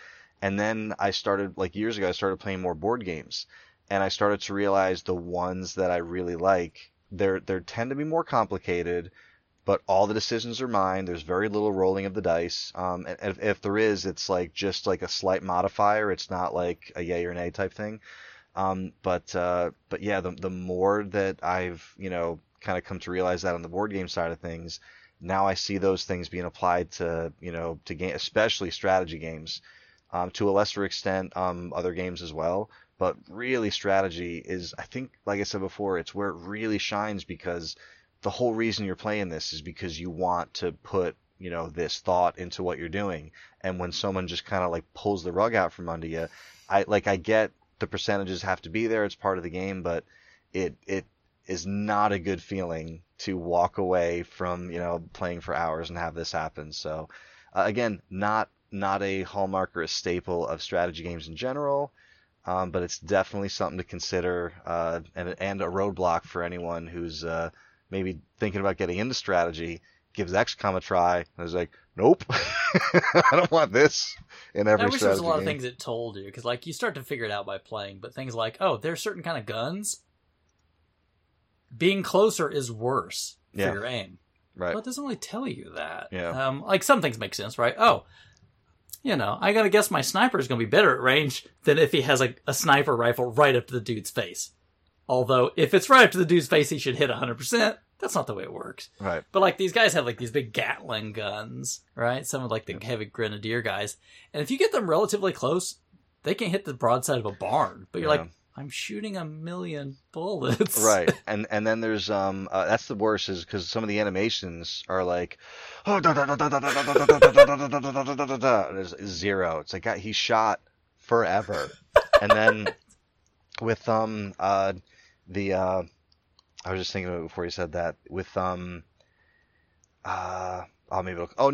the okay, you have a satellite here. Where do you want your next satellite? And it's like, it's kind of a big decision, because like you're not going to get another one for a while, and like you want to like, so there's a lot of decisions that I made early on in my first playthrough that just were really bad decisions, and I was like, yeah, because you didn't know. I was like, I think I have to go back and start again, and I guess that's what they want you to do. It's like, okay, that was your playthrough, and like now you're going to do another one. So it's and that leads me to one of the other games that I've talked to you about. I spoke to you about on the maybe 2 shows ago. It's available for PC and it's available for the Switch. It's called Into the Breach.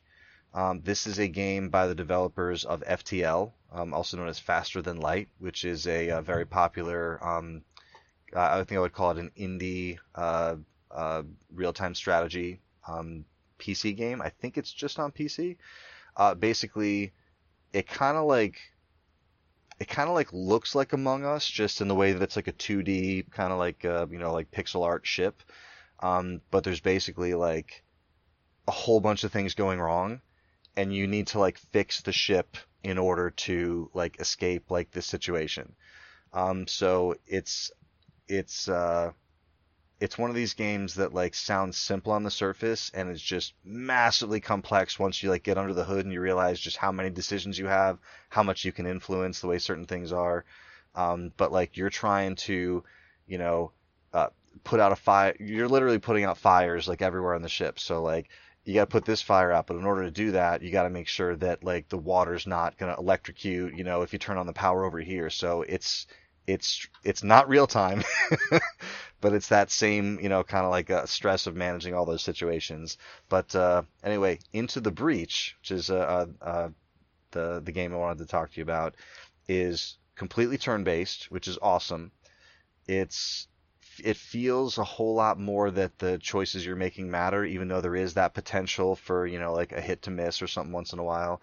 But it's super, super simple in that like the map is relatively small. It's like 10 by 10 squares, and there's some geometry on there, maybe like a mountain that like certain things can't go across, or like water in certain places, bridges that can be destroyed. So, and this is the one that I mentioned a few times ago that I told you um, has like roguelike elements to it, but like I wouldn't call it that kind of game because I don't want to scare anyone away from that hears procedurally generated and then is like, I'm out.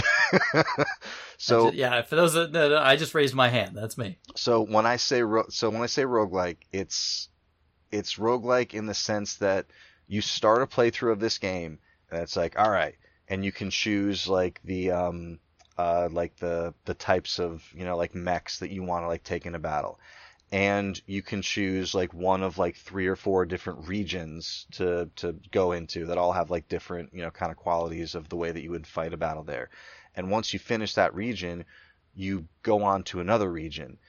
But what happens is throughout the course of playing the game, you may die and have to like kind of like go back and like restart, not restart, but like it's almost like you die and they're like, all right, like we need to send another team of mechs into the breach to like go back and like fight these like invaders. So the ones that they send in, like you can choose from like other mechs that are like, ooh, they have different abilities. But you wouldn't just choose the abilities you like. You would look at the terrain you're fighting on, and since there's like some I wouldn't say randomness, but since there's just different possibilities of like what they can have, it lends itself more to future playthroughs because it's almost like when you do like a new Dark Souls playthrough, you're like, this is the build I'm going to go for. Maybe I'll try this. Maybe I'll try this. So it's like you're playing the same game, but they're like giving you kind of like, it's like, ooh, I've never had this mech that has this ability on this terrain before. That'll work great on him, and I can try this one. And it's, again, deceptively complex because on the surface, it's like, all right, I got like 3 or 4 dudes. They got some aliens coming in. Like, this will be good. But everything's very methodical, and it's like just moving like one square over and then over here. Since you're going back and forth, like you're like, all right, he's going to be in range. Hope that guy doesn't leave because this guy comes over here. But I really, really, really enjoyed my time with Into the Breach, and it never gave me that sense of what I was doing didn't make a difference. Yeah, the big thing when everybody says roguelike, here's the biggest thing for me. I don't ever want to play a game that says, hey, the like 10, 12 hours you just put in? I'm throwing it in the garbage. Start over. I just don't have that guy. Right. That just doesn't respect my time. And right. For those that like it, cool. I got no problem with that. It's just, for me, with the limited amount of time I have to game, that's not the experience I'm looking for. Sure. So if you're telling me that that's not very consequential in this part of the game and you can still enjoy it, then yeah, I'll take a look at it. Right. Yeah, no. Is that how it sounds? Yeah, there's never a moment in there where you've like built up and built up and built up and it's like, all right, start from zero, but like now this, like yeah. Type thing. And probably my favorite roguelike, Rogue Legacy, it's like you go into this, this 2D platforming game, you kill a bunch of stuff, you gain some experience and some gold, and then when you die, it's like, all right, you're dead. And then your descendant, like goes in the castle after you. But here's the thing.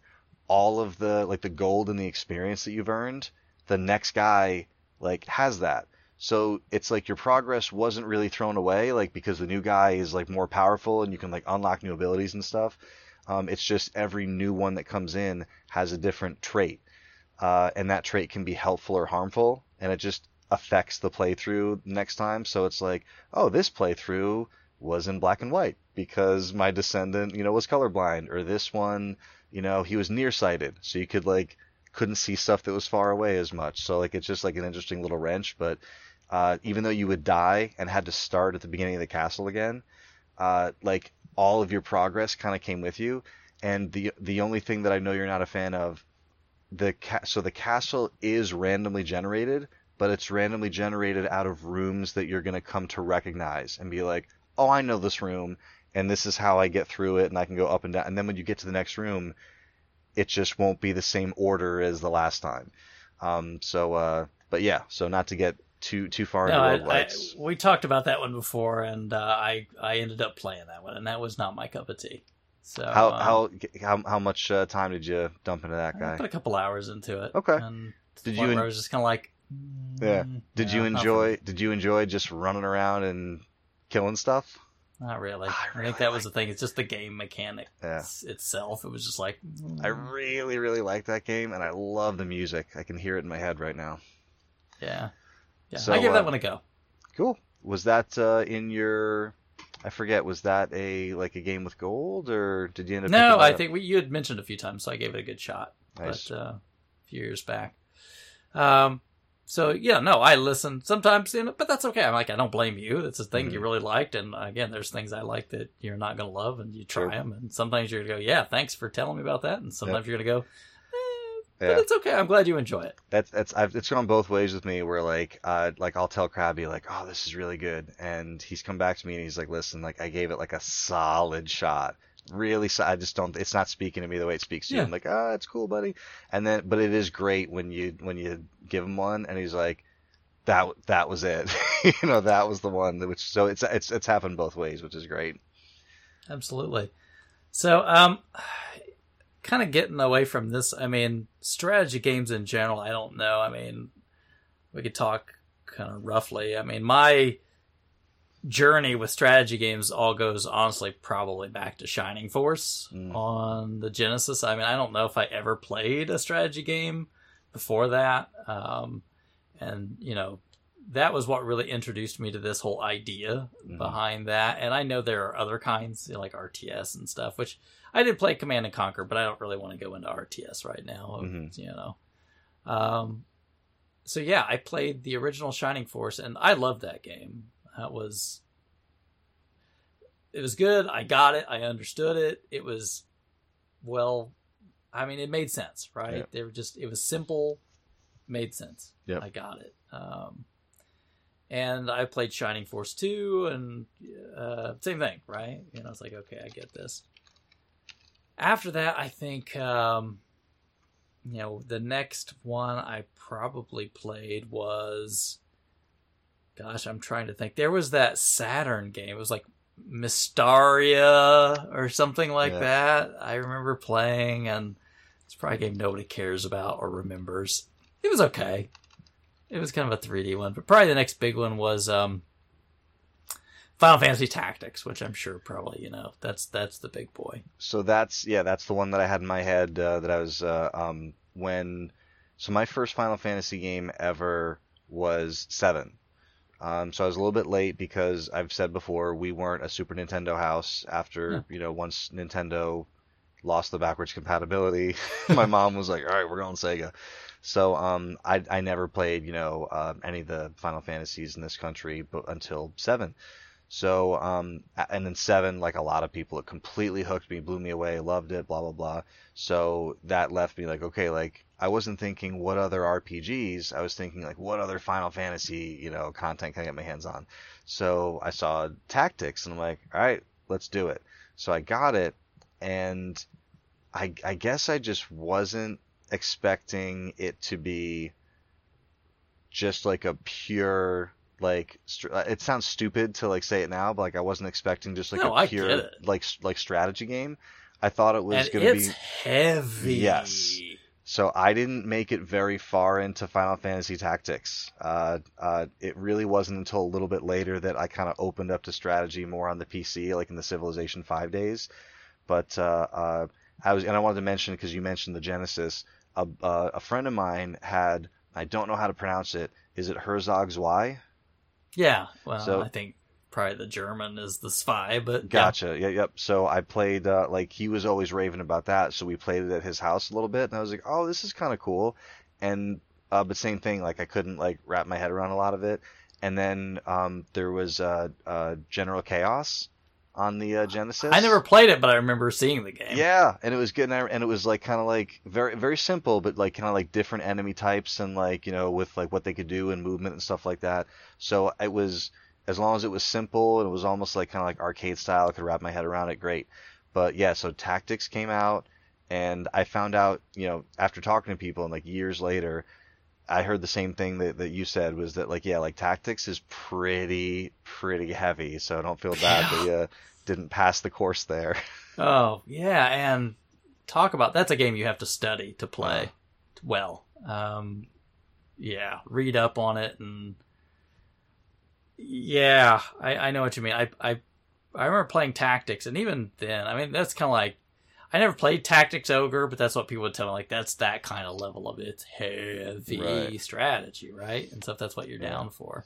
And on console, in that era, if it was in like the PlayStation 1 era, and you wanted to play strategy games, it was pretty much PS1, right? I mean, I can't think of too much on N64 before that. There was anything. I mean, no, there was a couple games on Saturn. Yep. That you could play. And then, so with SquareSoft, was Front Mission, would you still consider that strategy? Yeah, but we didn't get any Front Mission games until PS1. I mean, it had been a Super Nintendo, Super Famicom in Japan. But yeah, we finally got them on PS1, I think, was the first Front Mission games that we got. And I've honestly never played Front Mission. I probably should play Front Mission at some point in time, because I know it's obviously strategy. But yeah, on PS1 there was quite a few. I mean, I played Tactics, of course, Final Fantasy Tactics, and I had also Vandal Hearts. Yes. I bought Vandal Hearts when it came out, because I thought, okay, this is, again, like at that point in time, my brain was still like, Shining Force wasn't that old, right? Yeah. It was only a few years old at that point. I'm like, I really like Shining Force. Can you show me something like this? Right. And I kept trying like different ones here and there. Like, I just really want something that's simple and fun, and so like Vandal Hearts was not so obtuse as like Final Fantasy Tactics, and has some more story to it. So I enjoyed Vandal Hearts more.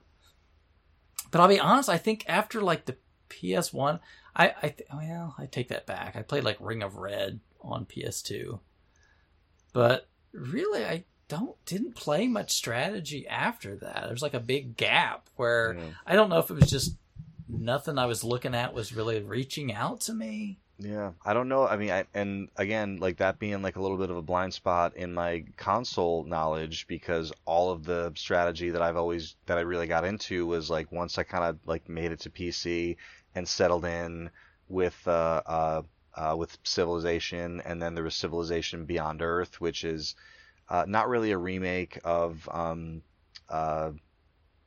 the previous sci-fi space exploration Civ games. It was more like Civ 5 with like a sci-fi like planet exploration skin thrown on it. Most of and when you look at like some of the biggest strategy games on PC, so many of them are RTS. Like you have your StarCrafts, and you have your Total Wars, and you have your Command and Conquerors, and there's I'm sure there's a bunch I'm forgetting, but they're all kind of based on, and I don't know if it's a product of the PC, being like, more powerful, or if it's just like the keyboard and mouse lending themselves to like, controlling large battlefields, but like Shogun, Total Warfare, like so many of the PC strategy like the games. original Warcraft, like a strategy game. Yeah, and we were talking about that recently, as Krabby, when like, because he was big into Warcraft. He was I was one of like the 6 people who was upset that World of Warcraft was what it was, and not just like more strategy from the original Warcraft.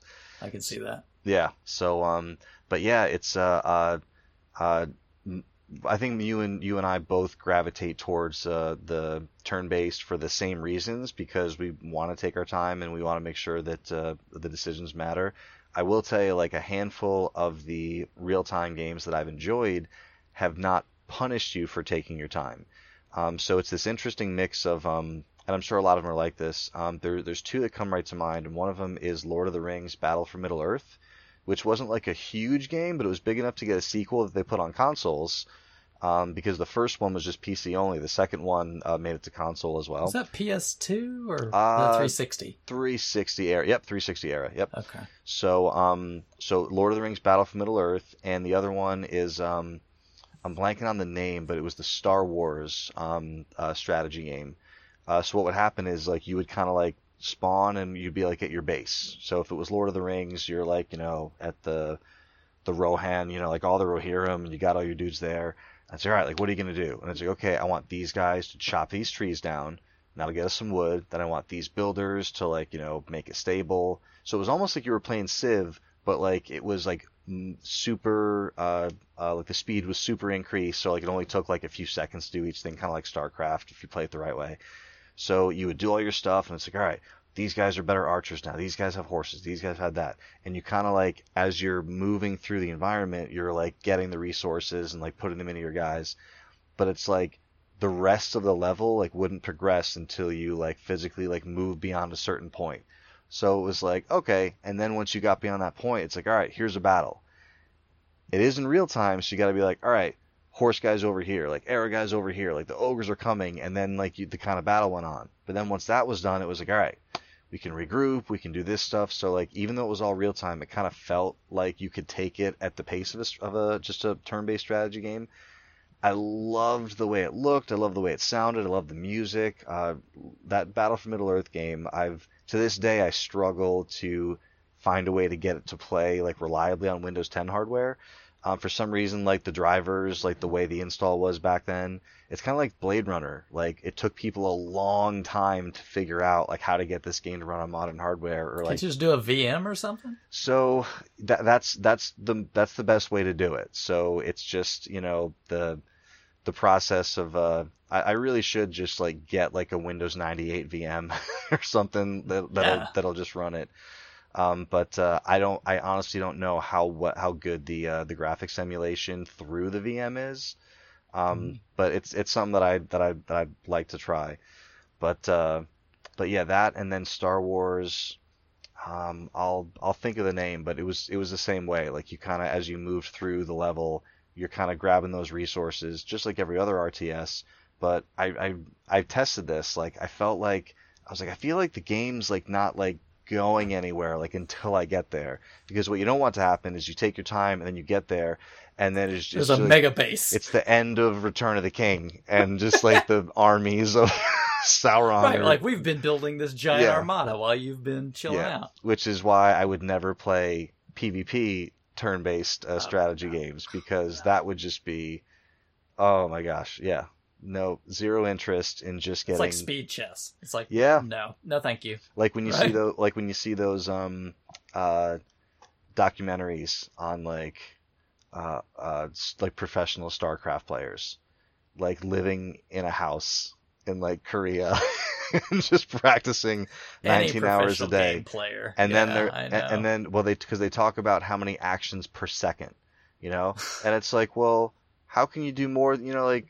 How can you do more than a few actions per second? But it's like, oh no, like they're like when you watch them play, like it doesn't look like it's a human. It looks like it's a robot. And what could they possibly be doing? And it's they're doing like 19 actions a second.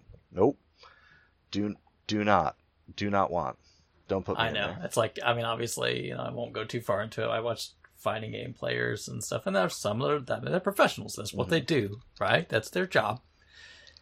And yeah, I mean, like, a lot of them have gone to these hitbox controllers, which are not sticks anymore, right? They're just, it's almost like playing a piano because they can do things faster once they train themselves that way with the buttons than they can with a stick. And so it's kind of become this whole thing. It's like that same thing, right? You have to shave off every fraction of a second and have every, move as perfect as it can be made, and you don't want to accidentally get an input that's slightly off. So if you have it mapped to like keys, like buttons, that can never happen, right? So yeah, I know what you mean. Yeah. I'm not interested in getting that deep. I don't have that kind of time. Yeah. And just before I get too far away, I misspoke. It's actions per minute, not actions per second. Okay. So but still, I just don't want to play a game like that. Yeah, I just did a quick search to see like what's a good one. So a casual player is about 50 actions per minute. Experienced player 75, a proficient player 150, and a proficient player in the like upper echelon of players, over 200 actions per minute. So that means you're doing several actions per second, always. Yeah, well, I'm sure those guys have special key bindings to Yeah. everything on their keyboard, and they're just, Yeah. like Yep. crazy. And so like it would be nice if we had, anyone else on the call who was kind of like leaned more towards the real time, so we could just kind of get the the appeal of that, like why that's something that they enjoy. My only contribution to the real time portion is that Lord of the Rings Battle for Middle Earth, which I played a whole lot more than that Star Wars themed RTS. And I know that some of the more modern RTSs, just speaking about the strategy space, are a lot of times they're in established properties. So you've got the Halo Wars franchise, which is real time, just takes the Halo property. So I almost feel like that's one of the ways that they're trying to pull people into strategy, is not with some new thing, or it's just like here's Halo, now it's strategy. Or Gears. Is it just called Gears Tactics? I mean, I know there is a game. I don't know what it's called. Yeah, there is a Gears strategy game. If it's not Gears Tactics, it's That makes sense, right? You want to pull your existing audience, and I mean that's the reason why like people pay a lot of money for the Star Wars license, because it has Star Wars on it. You're going to play it. Yep. It's going to sell a lot of copies. Yep. I get it. But I mean, my only experience with RTS is I played all the way through Command and Conquer. That's as far as I ever, and I felt pretty good about that. And then I was like, okay, I'm good. I think I've gotten all of this I need. Was there any expansion content that you made it through? Because I worked at Babbage's, and it was fairly late in. I played Gold. Okay. So Command and Conquer Gold. Gotcha. Yeah. So because I think that included everything. But then, like, Red Alert was like a separate branch, because there was Red Alert and then Red Alert 2, and then there were other expansions there. But I worked at Babbage's fairly late in the PC, like whatever you call that era, where like Half-Life had already been out for a while, but like the Game of the Year edition was still on the shelf, so kind of like that age, and like Quake 2, like the collection of all the different expansions was still on the shelf, so it was kind of like still in the Sound Blaster Live era, but like still pretty late. But I remember Command and Conquer being a big deal, and when I worked there, people were coming in for Command and Conquer like a lot of the time, and I was like, I don't think I realized how big Command and Conquer was. I just thought it was this thing that was mildly popular with RTS guys, but there are people who I know who wouldn't call themselves strategy fans, and they like Command and Conquer. So I don't know what it was about that was appealing. I think it was the difficulty curve was not crazy. I never played like online against other people. I just went through the campaign, right? And I think I went through the campaign twice, because you have to go on one side and then play the other side, right? And I think I enjoyed that. I didn't know if I needed more of it. So like I know they had like Red Alert and all these other things, and I have to wonder if that's why it died out. Maybe it just kept going back to the same well too many times, because like there aren't. I mean, it's been like years since anything's been done with that, right? Yeah, and because there's definitely a lot of individual products. There's like the special editions. There's the expansions, and like the more I look at just my experience with real time games, like it takes a lot to get me to go after like a real time, and even like in the PC world where there's like a lot of strategy games, there's a lot of sales, there's a lot of games that like you'll get as part of a bundle. So I found myself in possession of Company of Heroes, which I'd heard really good things about. When you look up like best strategy games on PC, it comes up a lot. There's Company of Heroes 2, which was very successful. I've tried Company of Heroes, and it's one of those things where like I get it, I get the appeal, but as I'm playing it, and you're moving through, and like you're trying to, it's an occupied town, and you're moving your troops over here and throw a grenade over there and have these guys shoot that guy. It's just one of these things where like I would just rather be one of the guys with the gun in first person moving through that space, So I know it's different, and it'd be different if it was turn based. because then it would slow the whole thing down to where I really feel like that's where strategy shines. Because if it's just going to be real time, why wouldn't I want to be experiencing that, in the way that I really want to play a real time game? But yeah, it's most of the strategy these days I think has skewed to the real time, which is, I don't want to say it's a shame, because if you love real time games, that's awesome. But it just kind of is, I know we're beating a dead horse with that point, but it's where strategy shines when I can really slow it down. Yeah, and maybe our listeners or somebody else will hear this and go like, "Oh, there's these other ones. You didn't hear about these, or you forgot about these." Because I'm like, I don't see a lot of the games in this space, at least on the console side, right? I don't see a lot of games in this space at all anymore. Yeah, and like I was looking like, oh, XCOM 2 came out in like 2016 or whatever. Yeah. I'm like, so is there a new one coming anytime soon? I mean, I haven't checked on any news or anything. And XCOM 2 was a PC exclusive. It was announced, I think, at E3 during that like PC show, like that PC specific show that they put on. So when I heard about it, I was like, so everyone was thrilled, because they were like, okay, not only is XCOM 2 PC as coming to PC, it's PC exclusive. Everyone was like, this is gonna be awesome. It's gonna be like more complex. It's gonna be, they don't have to worry about the console. Turns out that it was only exclusive for like a year or like a year and a half or something. Then it came to console, so it was like very much in the same vein of the first game. It was still, well liked enough by people who, liked XCOM, but I do think there was a general sense of like, oh, awesome, this is going to be like the real XCOM, because like now it's PC only, and it like wasn't really PC only. Yeah, and I don't want more complexity. Right. I guess that's it. Some people play the game for certain reasons. A lot of times I want to relax, right? Yeah. Or take my mind off things, and I don't need more stress, right? I'm good. and that's why we were talking about Kelsey was really recently talking about on Twitter about Breath of the Wild not being a top 3 or 5 whatever Zelda for him, and the point he brought up was like, yeah, broken weapons are never a fun mechanic, and it just brings me back to that same thought of like, adding stress. So it's already like a tough battle, and like now I got to deal with like my sword just exploded in my hand. Like, okay, like what am I gonna do? And I know they're trying to throw a curveball at you, and like how can you adjust? But it's like all I have to do is pause the game and switch to another weapon. Like there's no reason like this should be like that. So yeah, so I'm very much that way too. Like just give me bread and butter. Like, oh, this is an attack, this is my magic, these are my items, I can work with this, right? And then when you add like layer upon layer upon layer of complexity, like sometimes I get that and it's cool, but other times, especially like in like the late stages of Civ, where I'm looking at units and I'm like, I don't even remember, because every time you like level up or your city gets up, like it's okay, like what building do you want to add? And there's like 30 different building choices, and each one has like a little effect on a little thing. So as you're making the choice, you're like, oh, that's the best choice I have right now, I'll do that.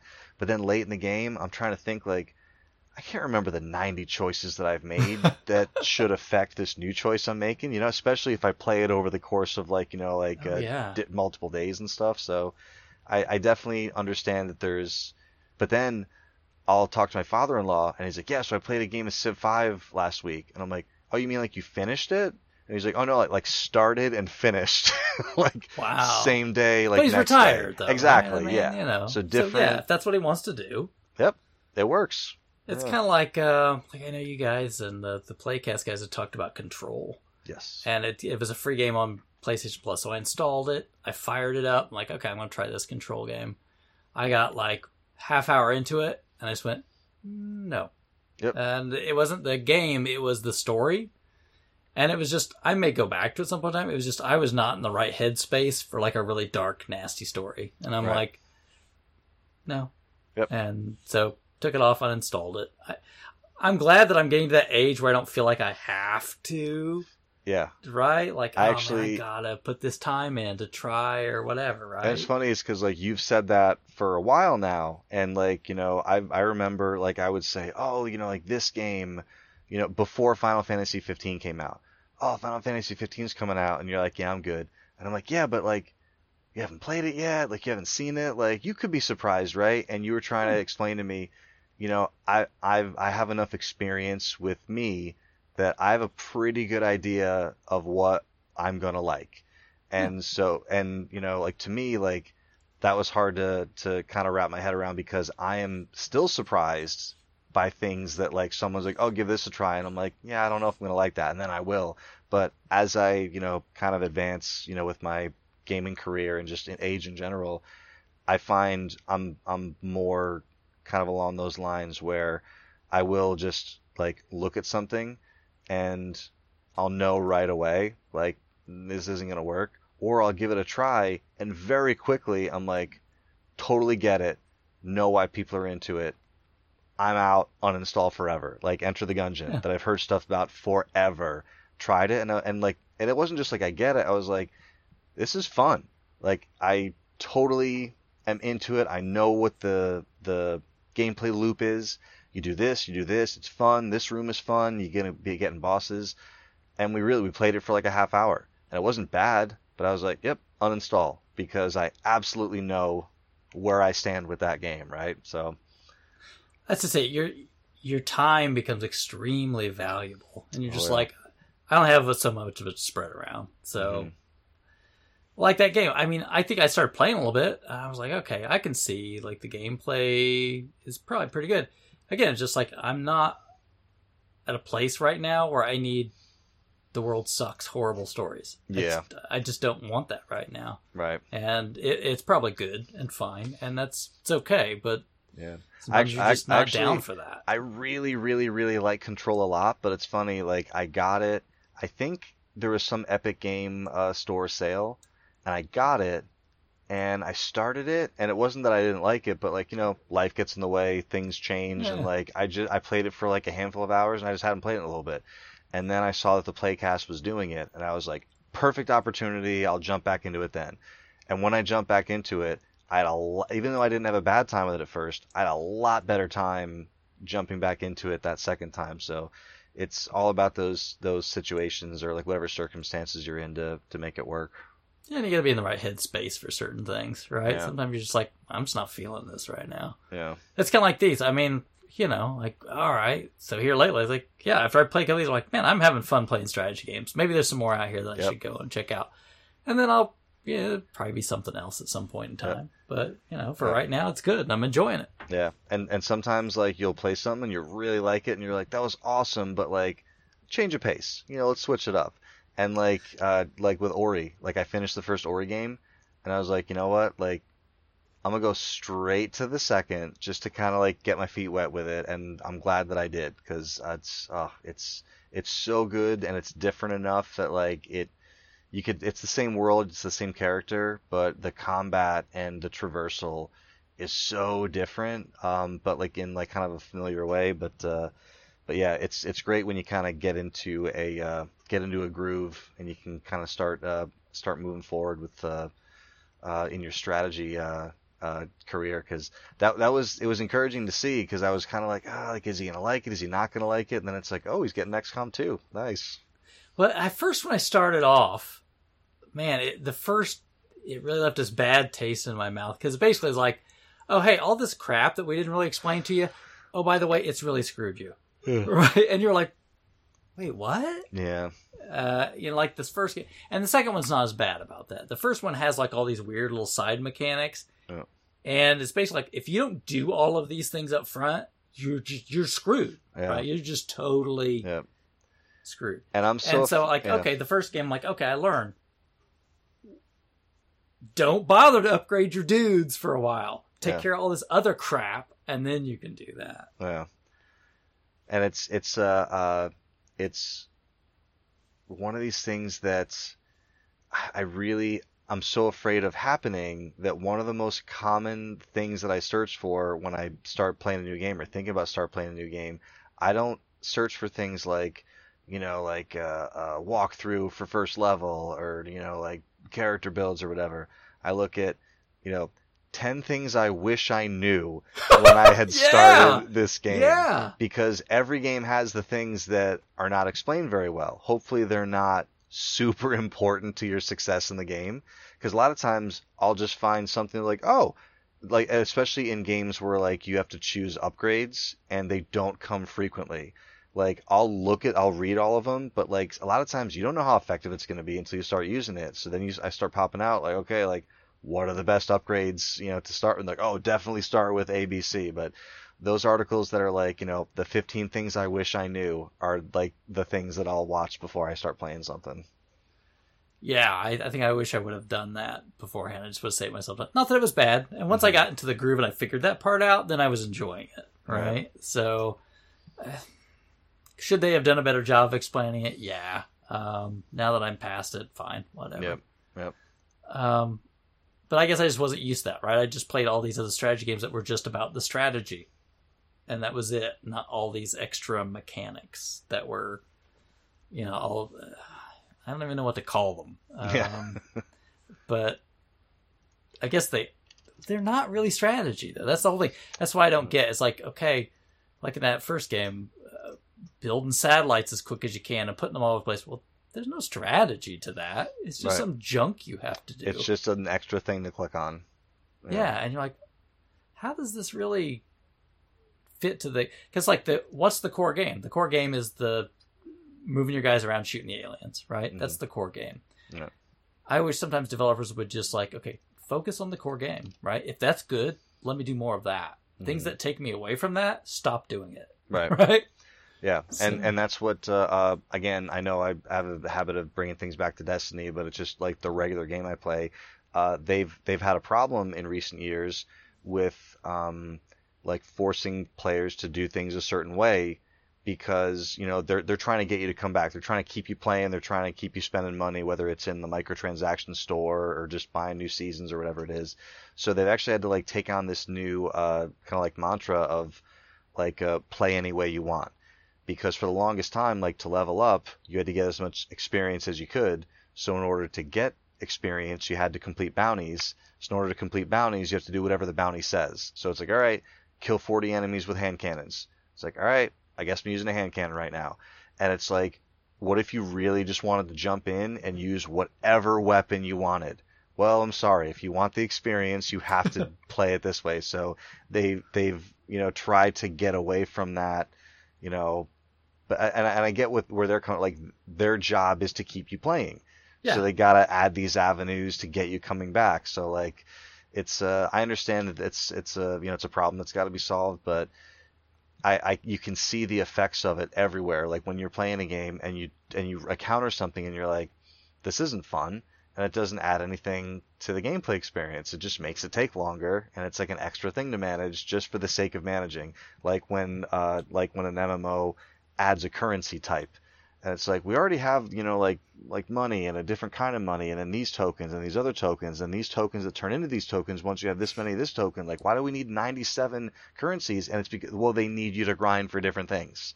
You can, if you just got the maximum amount of one thing, you get everything. So that's why you have to get 15 or 20 different things. So it's like, I understand online games, right? Yeah. They have to do that because their way to make money is to keep people playing long term, right? But something like these games, once you get my money up front, you're done. So, right? and I think what comes out of it from that is just the word of mouth, or like how long this game takes to beat.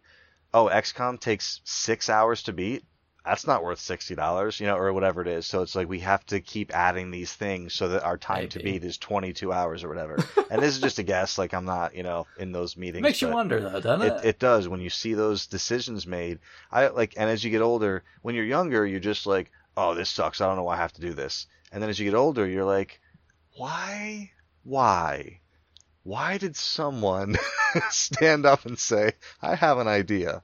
Well, yeah, because as you get older, you've been in business situations, you've been in companies, you've been involved in decisions, and sometimes you kind of get it, and sometimes you're like, I wonder if that person got fired. Yeah, yeah, or whatever the case is. But I guess coming back to strategy, and again, those who are listening, obviously this is a very off the cuff discussion. We didn't have a lot of structure around it, but I'd be curious, people listening, if you have suggestions. I think from what I've described that I've enjoyed, you probably have a pretty clear understanding of what that looks like. So if you have suggestions in that vein that I may have missed, let me know.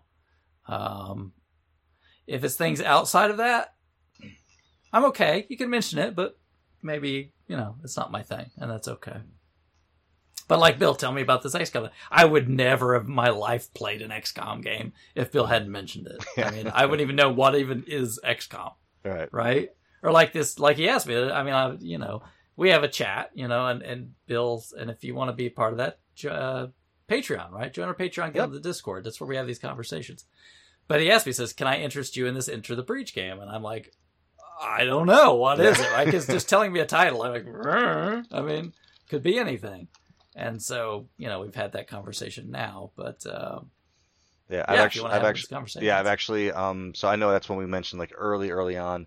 I don't remember if I mentioned the price. It's like super affordable. It's like $15, like brand new, on the Switch download shop or on, Steam or Epic Games or whatever. It's been a free game on Epic, I think. So if you're like a weekly downloader of games, out there, you might have it. But honestly, for the $15, sometimes it goes on sale for 10 or 12. If a strategy game that really is like, pretty, it's turn-based, it's pretty simple on the surface with just like the 10 by 10 terrain, what's it called? Like the art direction, it's like very kind of like pixel art style. So think like 16-bit with like some extra flair to it because you have the power of the Switch. But really, really super interesting, and it got on my radar just when I saw it getting like 9s and 10s, like when it came out, and I was like, okay, like, and this was back when I was relatively new on the Switch, and I had played the Mario game and the Zelda game, and I was like, okay, like, what else is there?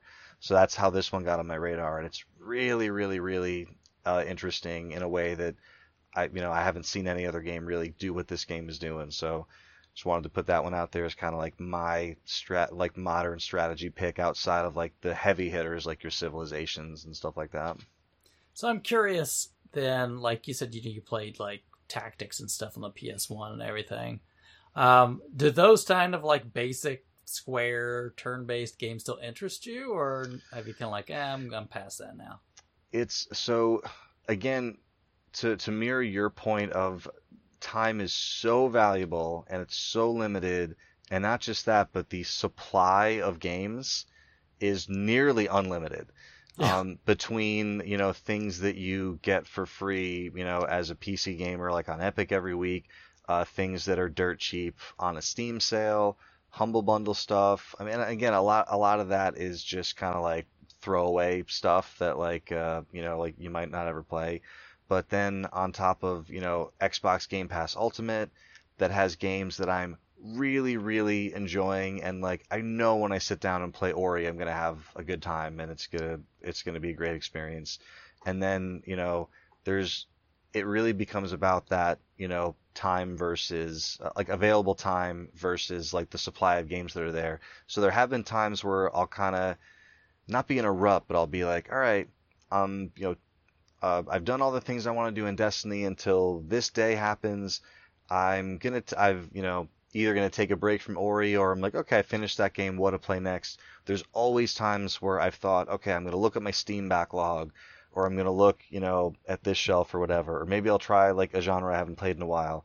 But more often than not, I'll like try something, and it's like, all right, cool, that was a fun hour, and it's not like we'll talk to Krabby, and he's very, very, very good about scheduling and budgeting his time and knowing, okay, like this is when I'm at work, this is when I'm at home, this is when I'm with the family, this is when I'm working out, this is when I'm eating, and he's able to really squeeze a lot of gaming hours out of a day, like impressively so for a dude who's got a family and who takes care of everything he needs to take care of. I don't find it nearly as easy to find the amount of time to get those gaming hours out of the day. So for me, really, by the time I'm home from work, we have dinner, bathe the kids, put them to bed, have a few minutes to sit down with the wife and enjoy our time together, not just like watch an episode of TV. Let's sit down, let's talk, let's have a snack, do something cool. Really, by that time it's like 9:30. Oh yeah, if that. And then it's like, you gotta, we're up at like, 6 or 7. So it's like, all right, I have like 45 to an hour, like tops, unless I'm going to go over, on my sleep budget. So yeah, to me, the time becomes the biggest factor. So when I finally sit down and it's like, all right, and and again, there's not just gaming going into this time. There's reading, and there's creating, and there's other endeavors just outside of time that is not free time, like things that you like, responsibilities you have to do. So I know it's a very, very long answer to the question, but there's so many things that I think, oh man, I would love to do that. I would love fair. I would love to. When you guys talked about Panzer Dragoon Saga, and when you were talking about it, I had no idea that it was the way that you guys were describing it. Like, oh yeah, it's not what you would expect, and there's like just the way that the game unfolded. I also had no idea it was so short, because you just assume, oh, big huge RPG, it's going to be 100-hour type thing. It's not. A lot of voices and clips and stuff on these discs. Right, yeah. Not really. So it's one of those things that, like, and I have this really bad habit of, getting excited about something and being like, all right, I'm going to do it. Like, I'm going to, you know what? I'm going to play every 32X game this year.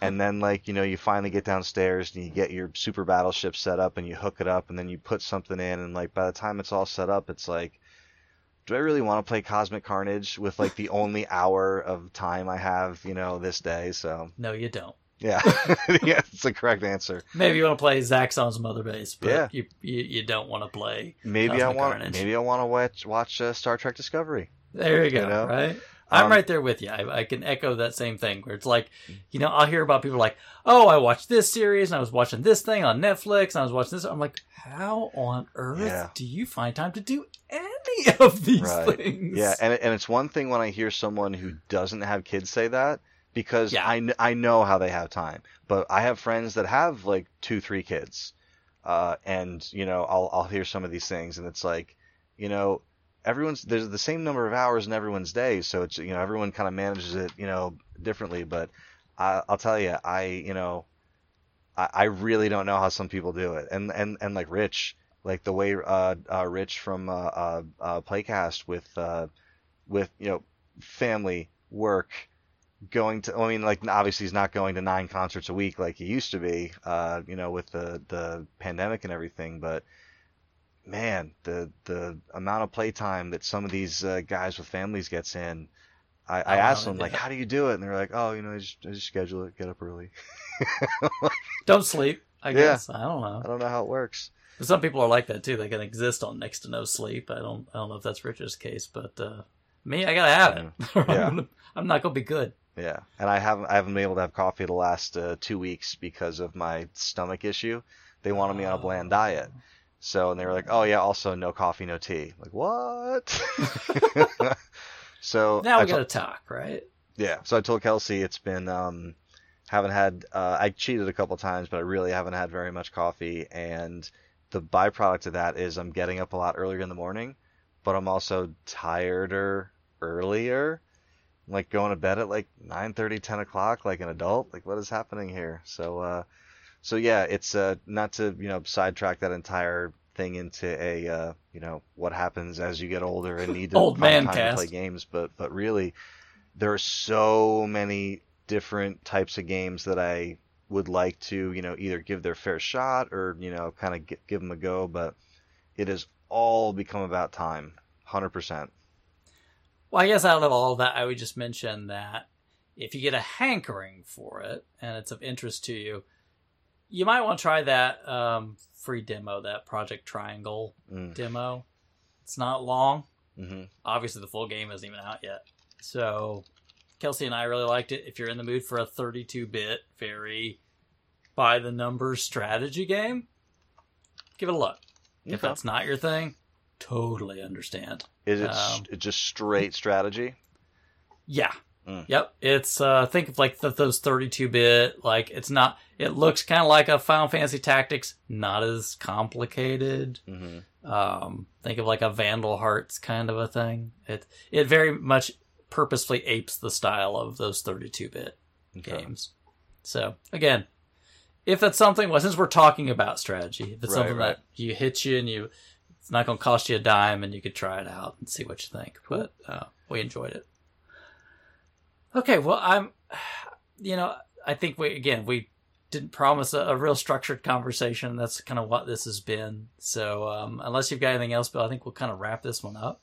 No, yeah, I've probably babbled on enough on the subject. Like you said, I'm curious to hear what people's thoughts are on some strategy games we might not have mentioned, whether it's on console, real-time, turn-based. I think we mentioned most of like the big-ish PC ones, which, if you're in the PC crowd are probably not a surprise, but anything that maybe kind of flies under the radar or you think would be interesting even to people who aren't typically into strategy, maybe strategy elements, I'd certainly be interested in hearing whatever feedback people have on that stuff.